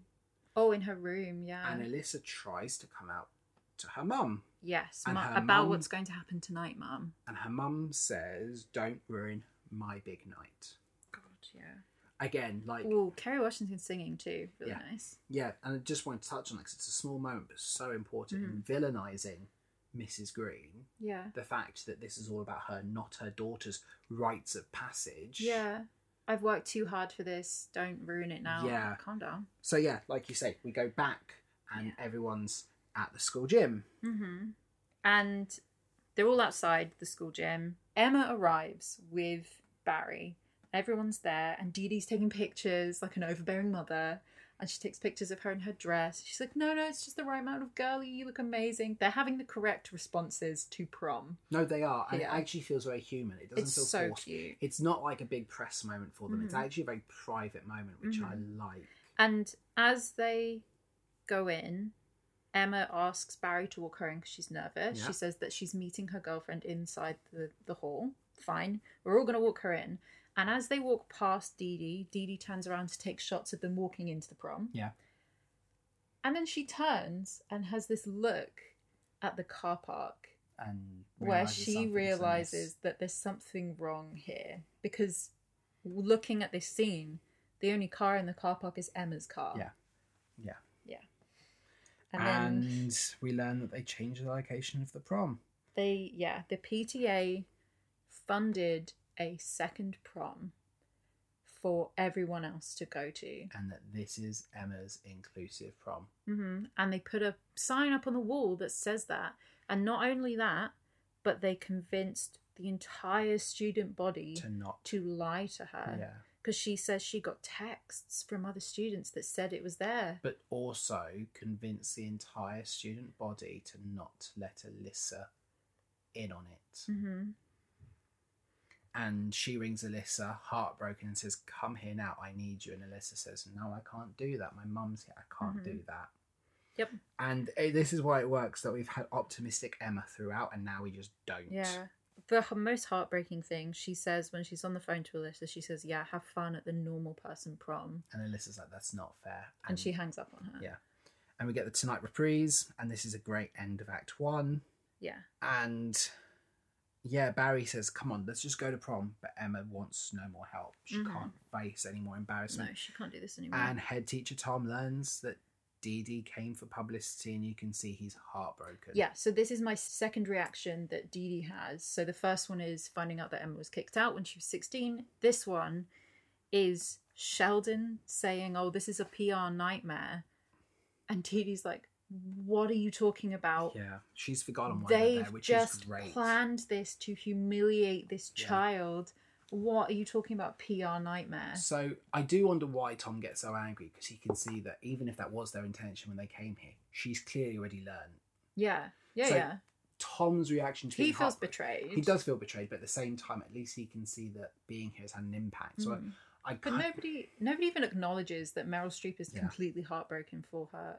And it's like the most human moment we've had from her right at this point. Oh, it's awful. And Angie goes after Emma. Yeah. We bookend the start of the film with the middle of the film brilliantly, because we start with Alyssa's mum trying to defend her actions. We did it for Emma's safety. The press, yeah. Nicole Kidman, I'd forgotten about her, to be honest, at this point. It sounds harsh. I really had forgotten about her. That's true. She really hasn't had anything to do. She comforts Emma. They bring Haagen-Dazs. And yeah, now I'm starting to feel like Barry and everyone are doing this because they actually care. They have a plot to go on a big national TV show and tell this story. And they want to use Dee Dee's ex. Yeah. But they can't, because he will ask for the Hamptons house. Yep. We learn, why are you still here, Trent? Well, our tour got cancelled because apparently the naval base at Guantanamo Bay doesn't want Godspell there. I'm not surprised. I don't want Godspell anywhere. It's I a don't weird, like it's a Godspell. weird joke. It's funny that we've had two shows kind of criticising Godspell, this and The Guy Who Didn't Like Musicals. Yeah. I think this might be your favourite song. If I had to guess, Oh, sure. I feel like you're going to tell me that Zaz might be your best song. Maybe. This is such a good song. She gives, I love Bob Fosse. Yeah. This is hilarious. She gives us some of the Fosse razzle-dazzle. And this song feels like a Chicago number. Yeah, it's a mix of the song All That Jazz, obviously, and then Roxy. And both of those songs together makes Zaz. And this song is so great. And her telling the story about the third understudy going on for Roxy Hart. And she's like, "And that girl was you." And she's like, no, how old do you think I am? Amazing. And she gives the message, if you're scared, give it some Zaz. If your hands are shaking, turn them into jazz hands. Yeah. Ask yourself, what would Bob Fosse do? Yeah. And this song, again, is the choreography from the stage show. That's very cool. Which is great. I love the little hand flap thing they do. Yep. Incredible. Yep. Emma's Zaz is on display. She nails it. In this scene, in the stage show, obviously in the film, she's wearing like trackies or sweatpants, whatever you want to call them, and a t-shirt. In the stage show, she's wearing a cat onesie. Cool. And when she sat down, it's just like a black onesie. And then when she stands up, there's a tail on it. And the audience loses their minds every single time. It's so funny. So she does this whole dance in a cat onesie. Yeah. I liked it. It's all that Zaz. This song's so great. Yeah. Rom-Com Friday is sacred. and we see that in the hotel room, Barry and Dee Dee are watching a rom-com. They're watching My Best Friend's Wedding. Yeah. Love that film. Compared to where they have been at the start of the film and where they are now real people. They've been really affected by They are stripped of their makeup, of their glitz and glamour. Their journey has been the highlight of this show for me. That is something that a lot of people commented on. Yeah. In the making of this film, is that somehow they turned a movie that was about teenage lesbians in their relationship and how they came out to their parents and how that affected their lives into the Barry and Dee Dee story. See, I do think that's a problem. That because it feels, for some reason they're the main characters. Yeah, and it does. Is that how it comes across in the show? No. It's very interesting that for me this is the highlight. They're obviously important. No, I know they are, but it does feel wrong to me that kind of we're watching the backdrop of this teen coming out story through them, and that's not right. Dee Dee's mad at herself for believing her ex's lies for so long. He has a TV show and she still has to send him money. Yeah, she pays for everything. He even says live on air, don't sign a prenup. Yeah, because when they got divorced, she gave him half of her money just to get rid of him. I like that we never see him. Oh yeah, I have no interest in seeing him. And who would you have cast him as? James Corden. Just also James Corden, but dressed differently. In that kind of Colin Firth does, Mr. Darcy, and Colin Firth in Bridget Jones' The Edge of Reason. Sure. I wrote the line, he squishes her delicate blueberry heart, but I don't know what that means. Oh, so she was talking about how her ex-husband squished her delicate blueberry heart. Yeah, but when they fell in love, because she was sort of this little girl from nowhere, and so her heart was a blueberry. Yeah. And now she doesn't have a heart. And Barry's like, you need to find someone and let him squish your little blueberry heart. Adorable. They kiss in this scene as well. They do, because Meryl Streep jumps him. Yeah. They've got a really nice relationship. Yeah. Like, you feel like they're not just knowing each other because they've been in...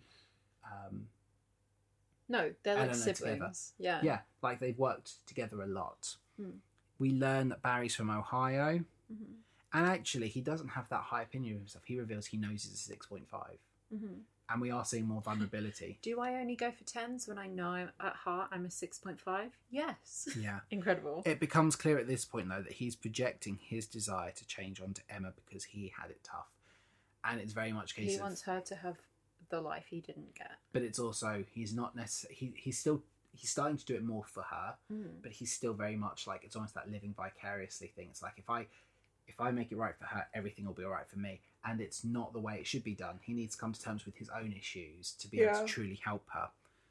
Tom is no longer interested in Dee Dee because she was an opportunist. And he says he'd rather be with Dolores, even if she's fictitious. Yeah. And that's the character she played in Swallow the Moon. Yes, and we now get her reprising that star-making number, The Lady's Improving. What was your favourite thing about this song? The fact that the office doors can never be closed. Yep. He has these sliding doors. Frosted glass sliding doors along the wall of his office that you can't ever close because when they're all in the right place, there is always a gap. Yes. And she moves it a couple of times and then It's we just slide... great. And then they will slide into each other as well, which is absolutely hilarious. I was a little disappointed because we kept going back and forth between her on stage with like her backup dancers. Yeah, what he's seeing. Yeah. And then into the office. And in the office it's just her and Tom. I really wanted the troubled teens on the outside to just suddenly be her backup dancers there as well. And there's 4 boys sat who are obviously in trouble. Yeah. And they should have just become her backup dancers. Would have Now, been great. what I love here about Tom's character is he's respectful because he kind of tells the teens off for objectifying Dee Dee. You can go. But also the fact that they clearly respect him as well. Like, yeah, he's a really well-respected head teacher. He's perhaps the best teacher I've ever seen in media. I really, really like his character. Yeah. We never see him do any teaching. No, I mean, he also leaves the work day, which, like, maybe he's not as good a teacher as... Oh, my favourite thing about this song is that as soon as she's done, she's like, that's your apology. Do you know how much money people would pay to see me sing that? And I did it for free. And he's like, you can't charge money for an apology. And yet, you can't. We live in a world with Cameo. Yeah, basically. You can charge people for an apology. So she says she needs help learning to be better. Convenient that Tom is a teacher. And she says, maybe you could teach me at some apples and bees. Yes, take me for apples and bees. And then he just leaves during a school day. Yeah. I'm going to assume it's like 4:30 and he's just still there and those boys were in detention. Possibly. Alyssa Green. So we go to the outside cafeteria thing, and Alyssa has obviously asked Emma to meet her here. And Emma is rightfully angry right now. Yeah, she says the very worst part of the inclusive prom, prank, all of that, was that Alyssa wasn't there. Was that she called her and she could hear how upset she was, and she didn't come. This is the thing as well. So Alyssa at this point shows that she's a flawed human.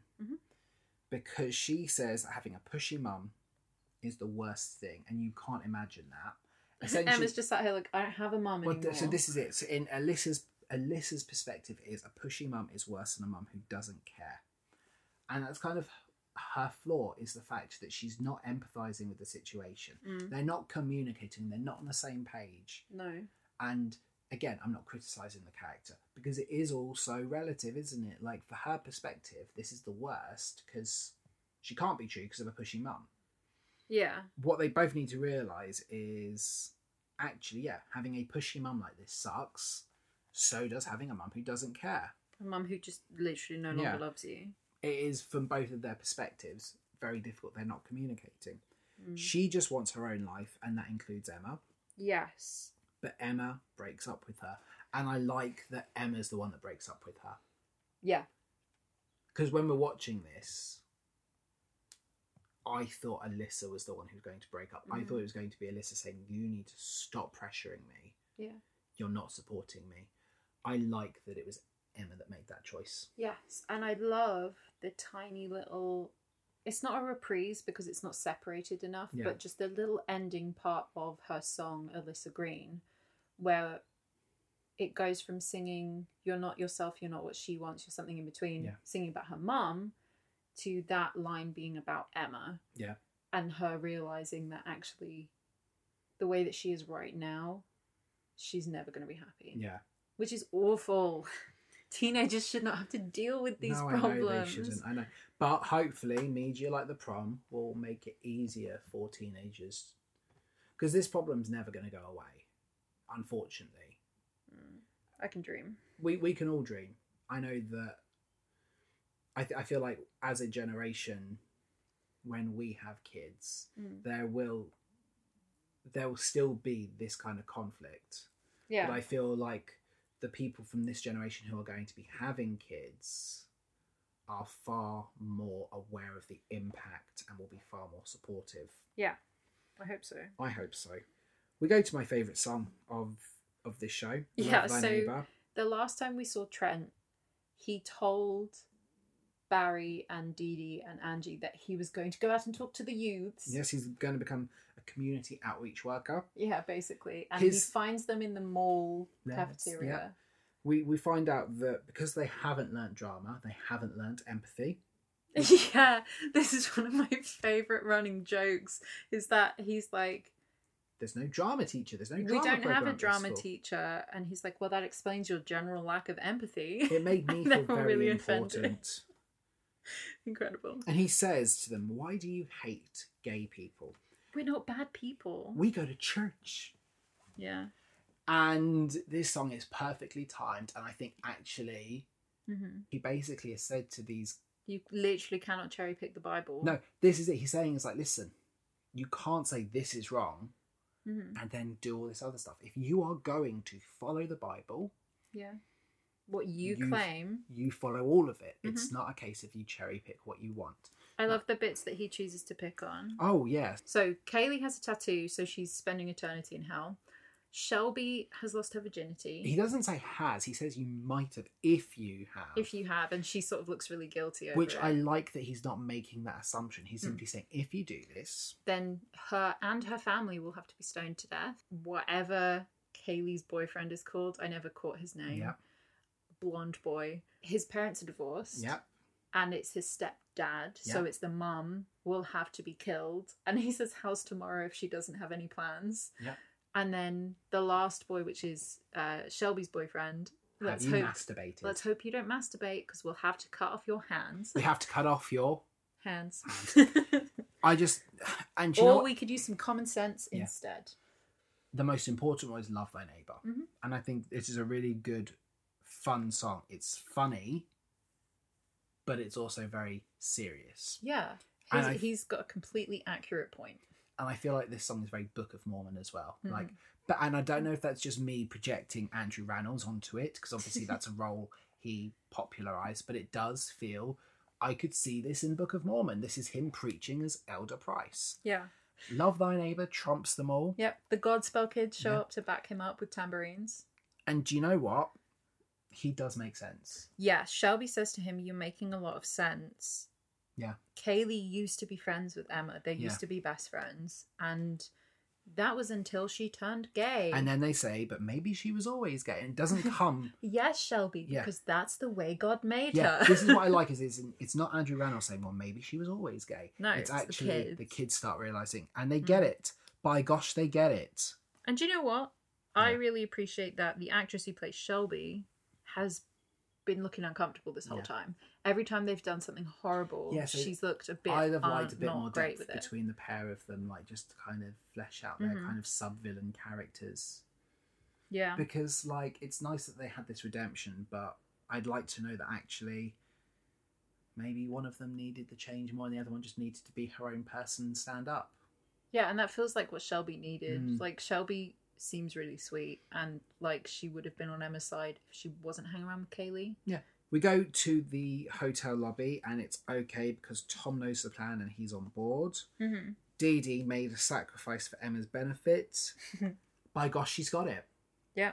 She's going to go on what is essentially the David Letterman show. Yeah. But that's not his name. And just like Joey says, no such thing as a selfless good deed, because she had to give up the house. Yeah, she had to give him the house in the Hamptons so that Emma could go on TV. But Emma says, I'm not going to do that. I'm going to make a YouTube video instead. I'm going to do it my way. And Dee Dee's reaction here is my favourite reaction of all, where she literally just lunges for her. She takes her jacket off. Straight out of The Shining. Yeah. And Dee Dee is owed a house. Yeah. I feel you like... owe me a house! You owe me a house! You know there's that meme where, like, Kate Hudson is crying and shouting and she's got the cat eating. Yeah. That's this scene. Basically. And Emma Tom literally has to lift her up to stop her. I feel she's a very like passionate woman. She shouldn't have to lose her house in the Hamptons because they don't ever actually do the arrangement. Yeah, I doubt that guy sounds like he's going to agree to that. No, he doesn't. But Emma, most importantly, has the plan for her, the inclusive prom. Mm-hmm. And she wants Barry to be her date. Yeah, and she tells Barry that her and Alyssa broke up. Now, I just want to say at this point, this is a film called The Prom. Mm-hmm. It should be called The Proms. We get 3 proms in this show. 4 if you count Barry's. Yeah, his flashback prom. This film delivers. On proms. Yes. We're ready. Yeah, We've got so many proms. I really, really like that we've seen the vulnerability to Barry. Yeah. He no longer feels like a gross caricature. He feels like he is human. Completely and utterly human at this point. Mm-hmm. And it's much needed. He's finally stripped away all his makeup. And he's looking at his phone with his mum. Is he going to ring his mum? He does, and then he immediately hangs up. Yeah. We go to Unruly Heart. Like all teenagers shunning conventional media, she looks to stream her story. Yeah, and she live streams a song that she's written about her experience that she has called Unruly Heart, which is about how normal, in inverted commas, people can shout their love for everyone to see, but that the people that are like her will understand what it's like to hide. Yeah. Was this the point when you started to cry? Yeah, so the way that I watched this originally, because I try and watch things before we talk about them, before Danny sees it for the first time. And I watched this with headphones in, curled up in the corner of my sofa, because you were playing PlayStation. And so I had my headphones in and I was watching it.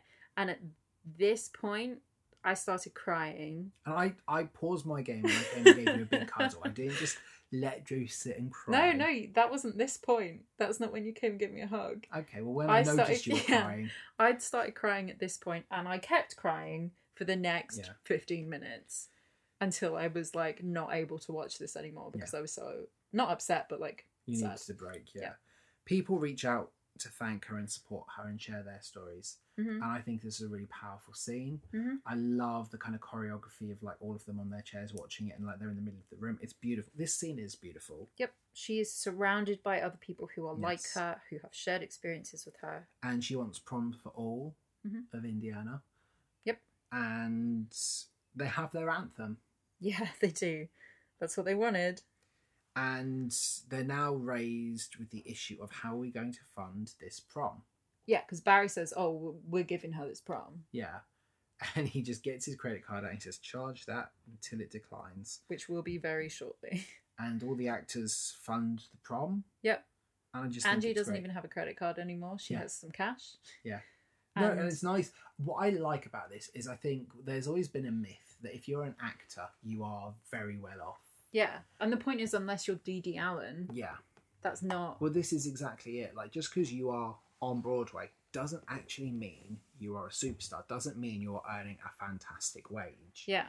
And I think this is a really good depiction of the fact that the actors are like, well, yeah, we don't have the money. And I do like this moment. Trent that gives his card and says, you can try that, but cross your fingers. Yeah. Because he has no money. Yeah. He doesn't have a job right now. And Didi says, I gave a house. What more do you want from me? And they're like, you have a black American Express card, like black card. Yeah. Use that. There's no limit on that. Yeah. And they fund the prom. My favourite line of this sequence is as they leave, we have Andrew Rannells talking to Nicole Kidman. The students will want to see us perform some kind of number. Oh, yeah, definitely. I love that even at this point. Do you know what? For him, I think above everyone else, this must have been such a cool deal to be like in scenes with Nicole Kidman with Meryl Streep. Like him and Nicole Kidman flirt for this whole film too. This is kind of great. It feels, and I really hope that this is the start of like his star really shining. Because he's been in some TV shows and stuff. Yeah, you weren't even aware he's a voice in Big Mouth. Yeah, but I don't like that show. I know you don't, but you weren't aware he's a voice in it. And I really hope that his star continues to rise because he's an incredible talent and I really want to see him be successful more than anything. Barry's mum shows up. You didn't recognise who she was. No, I know, that was really stupid. It's Tracey Ullman. It is. Fred. Yep, Fred. And also Jack's mum. Yeah, so she doesn't have her own name. Interesting that this is another show on the podcast that has James Corden, Meryl Streep, and Tracey Ullman. She is so sorry. Yeah. She acts this scene really well. They both do. It just feels... I can see why people are upset. This should be a gay actor performing this scene. And I don't want to say more than that. James Corden does a fantastic job, but... It just feels insincere. He does a really good job. Yeah. But I feel like this scene doesn't have the power it should do. If this was somebody who had been through that. Right, and this is the thing. Anything in a film where there is an older person getting upset makes me cry. Yes. Any media. It could be an advert and I will cry at it. But I didn't get upset. This is the in-between of me crying. So I cried through them really hard. Yeah. And then this happened and I stopped. Yeah. Because I have no feelings for James Corden as this character and it shows... It's not his fault, but... I think this is a really good performance by him. And it does show that he is more than just this comedic actor. That he does have the ability to act. I just don't think this was the right thing. No. But we're not going to say more than that. We learn that his dad still isn't there. Yep. And they reconcile, which I do think is sweet. It's nice that the character of Barry gets some closure. Yeah. Alyssa stands up to her mum. Yeah, so they're in the hall setting up for the prom And Mrs. Green comes and says, not here. The PTA hasn't given their blessing. Well, why do the PTA need to give the blessing? They don't own the school. No, it's not a school sanctioned event. Yeah. It's not even a school event. It's literally the hall's been hired out, which happens to all schools. And presumably the money will go into the school, so why would they say no? Yeah. And she's very annoyed about it. And while she's going on about it, Shelby and Kaylee come in and Alyssa sneaks in behind them. And they both apologise, which is great. Mm-hmm. And Mrs. Green is definitely like, huh. They weird. apologise. And they say, yeah, Andrew Rannells explained it to us really well. And, you know, that was great. And Andrew Rannells is like, yeah, it's because they don't have a drama programme. They have no empathy. And he gets a job. And they're like, yeah, you should be a drama teacher. And he just gets hired on the spot. It's great. Yeah. So Barry has, at this point, told Emma why they showed up, which I like. I like that Emma knows the truth. Mm-hmm. I think that's important. Emma knows that they were here initially for their public image, but they learnt. Mm-hmm. She's like, well, you're going to have to build something. It may not be a house, but you're building a prom. Yep. And Alyssa tells him to shut up and that she just needs to listen. Yeah, and she says she thinks it's brave. Yeah. And she comes out. Yeah. And her mum says, I just don't... I think I've heard this line a lot. Yeah. And I don't know whether it's... Like, I've heard this line in real life, but I've also heard it in other, like, LGBTQ plus media. I've seen it. People talk about it, is that parents have a tendency to say, I just don't want your life to be difficult. And she responds with, it already is. Yeah, it already is difficult. I've never heard that as a response before, and that's amazing because life is hard. It doesn't matter who you are. Everybody has their own problems. Got goosebumps. Yeah. This scene was beautiful. Mm-hmm. This scene was painful. 100% you could feel the pain in Alyssa coming out. You could hear how difficult it was. Mm-hmm. But you also felt it was beautiful when she's like, I love Emma. Mm-hmm. And it was a really, really good moment. Mm-hmm. And I like that it wasn't all like sunshine and rainbows and everyone claps and applauds. It was... And they're all just stood there in shocked silence. Because this is the first point everyone realises. Bar Shelby and Kaylee. Yeah, that Emma's girlfriend was Alyssa, which I like as well. Oh God, imagine being Tom. Yeah. And being like, are you kidding me? Jeez, yeah. And Alyssa's mum says, we have a lot to talk about. We will talk about this at home. And then she leaves. Yeah. And Alyssa has a complete breakdown, which fair enough. And the others are like, let's go set up for prom. Give them some space. Let's go set up. We go to our final number in the finale of this film, and the prom looks gorgeous. Oh, man, this is nicer than the original prom was. Yeah. Does Barry no longer have a date? No, because it was supposed to be Emma, but now his mum's here, so it's fine. And they've built a prom for everyone. Mm-hmm. Barry's date is his mum, and the most triumphant news for Nicole Kidman. Mm-hmm. She will be Roxy. Yep. She told them, not tonight though. I've got a prom. So I'll be on the red eye in the morning. Yeah, I love that. I love that she doesn't ditch them. No. I don't understand Barry being prom queen. I don't quite get that. I don't know how I feel about that. Yeah, I think the point is that he never got to go to his, but you know, I could have done without that, and I don't know what the response to that is, and maybe I just don't get it. Maybe it's just a thing for me. From my perspective, it felt very similar to when Kurt was named prom queen. If your whole point is we're building a prom for everyone, why are we having gender norm of a prom king and a prom queen? Yeah, but also just, I don't know. Perhaps it is just because of that moment in Glee, that it feels very much like a difficult... I don't like it. It's in the stage show too. Yeah. I don't care for it. I'm not fussed. Unless you're a drag queen, you don't get to be a queen. Yeah, I don't feel like it. But again, I don't know if that's just me not understanding something because it's not my experience of the world. So I don't want to hate on this moment. Perhaps it is a nice moment that I just don't understand. Just a weird little throwaway line.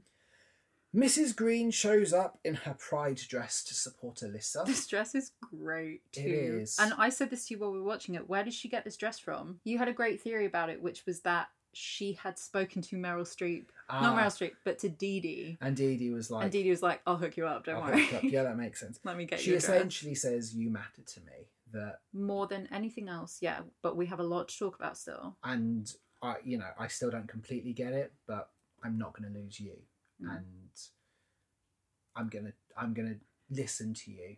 I think it's really nice that she seems to have realised that in harming Emma, she's done so much damage to her daughter. Yeah. Which, like, that shouldn't be why she comes round, and that's really sad. That the reason she comes around is because it's her daughter that it's affecting now, but also... But sometimes that's the problem, though, isn't it? That until an issue affects you, you are guilty of kind of not understanding it because it's not humanised. Do you know what I mean? You need that personalisation of an issue. Yeah.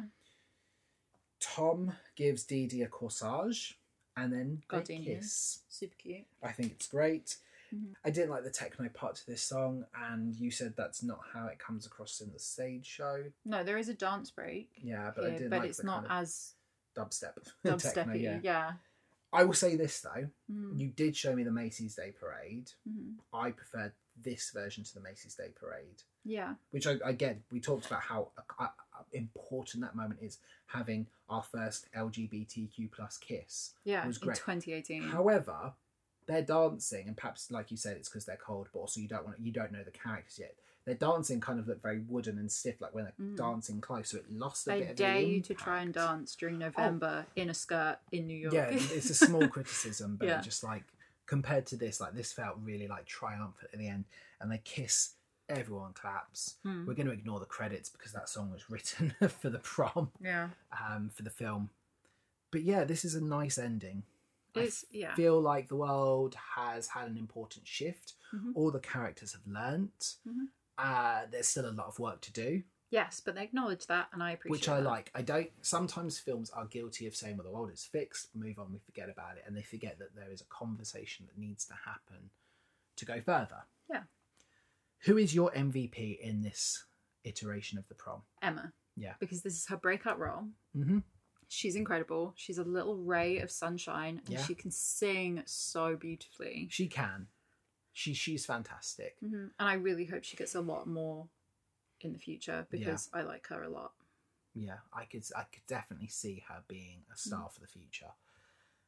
I have to say, for me, it is Trent and Tom as my two MVPs. Emma was fantastic. And I think, especially because she's so happy when she has her breakdown is moment, more, it's so powerful. But I just, again, for me, I feel like this could be a breakout moment for Andrew Rannells. Seeing him on screen with Nicole Kidman, Meryl Streep showed to me that he belongs. I feel like he's comparable to them. I've said to you for a while that I don't feel like he's had that moment yet to really shine. Andrew Rannells has a real talent that he's not really been able to showcase yet to the general population. Yeah. And watching him with Nicole Kidman, Meryl Streep, he deserves it.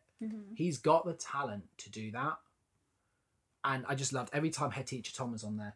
I've got to say, again, one of my favourite ever depictions of a teacher in media. Yeah. Who do you want to play? Trent, Other than the teacher. Trent or Tom. Yeah. I love both of them. It's interesting because obviously they've aged down Tom's character. Like you showed me him on the Macy's Day. He's very much younger, like actually younger than James Corden as well. Yeah. Which I thought was interesting because he does look older, and they've greyed his beard. And, but do you know a fun fact? Go for it. Andrew Rannells and James Corden were born a day apart. Really? Cool. I think I'd have a lot of fun playing Trent. I mean, these are really the only two roles I could play. Yeah. But I would have a lot of fun playing Trent, especially in Love Thy Neighbour. Yeah. But I would also love to play that role of Tom. And perhaps I'm just too young for it now. So that's why I've kind of put the two roles because, I'm too young for Tom now, but someday I'd love to play Tom. Yeah. Fair enough. Who would you play? Emma. Yeah. It's the only role I could be cast as. Yeah, that's fair. Because Alyssa is always played by either a black girl or a mixed race girl. Cool. Because that's pertinent to her character, which we get more about in the stage show than in this one. I'm not old enough to play Dee Dee. and I wouldn't want to play. I would want to sing Zaz, but I want to sing Emma's part of Zaz. What's your best song? Either Just Breathe or Zaz. Yeah. You were right. I love Zaz. That song is an absolute bop. I put Love Thy Neighbour. Oh, how could I have possibly guessed? I just really enjoyed it. That song's incredible. What's your skip song? In the nicest way possible, The Lady's Improving. Yeah. And not because it's not a good song. I just don't... This is another one where I don't think it works unless I'm watching this film. Fair. Because I know why it's here narratively. And she's great. Meryl Streep sounds amazing. I'm just not fussed by it, you know? You could probably cut that song and you're not losing anything from the narrative. The other thing is, The Lady's Improving is the only song they didn't trim down in this film. Yeah. And I know it's because Meryl Streep's here. But at the same time... I've got 2 skip songs. Can I guess? Go for it. You Happened. Yep. Maybe Dance With You? No. Ooh, okay. Tonight Belongs to You. I like... What? Right. Oh, just the middle bit that you don't like. I liked it when it was just Barry and Emma. Mm. And it had that song just been them, and then we just had the rest of the kids going to prom. Yeah. Without song or dance. Mm-hmm. Fine. I didn't like it when it came to them, and I feel like it let that song down for me. So fair enough. I gave Prom 4 stars out of 5. Yay. I really did enjoy this one. Mm-hmm. I think, yeah, we've talked about the issues with it, which I think will stop me from being 5, because I think it's an issue. Yeah, it is. And I think it did kind of like put an asterisk next to this. I think, which is a shame, because this is possibly one of the most important musicals and one of the most accessible musicals. And I'd really hate that the message that this musical is supposed to promote gets lost. Mm-hmm. And I really hope it doesn't get lost, because I think there's going to be a generation that are inspired to be better people and maybe be empowered to be true about themselves. I hope so. And I would really hate if a miscasting ruins that. Mm-hmm. I think James Corden does well with the role, all things considered. He shouldn't have been in that role. But like I said, we're not going to talk about it more. The fault lies with the casting directors, in my view. He could have said no, but let's be honest. What actor is going to say no to a starring role opposite Meryl Streep? Ones with sense. Yeah, and I'd agree with that. But technically, if you're saying any male or any white male can go for this role, why wouldn't you audition? It comes down to the casting directors for not having the sense. Yeah. So, how are we starting our new year of musicals? We're going to start the year as we mean to go on. Yep.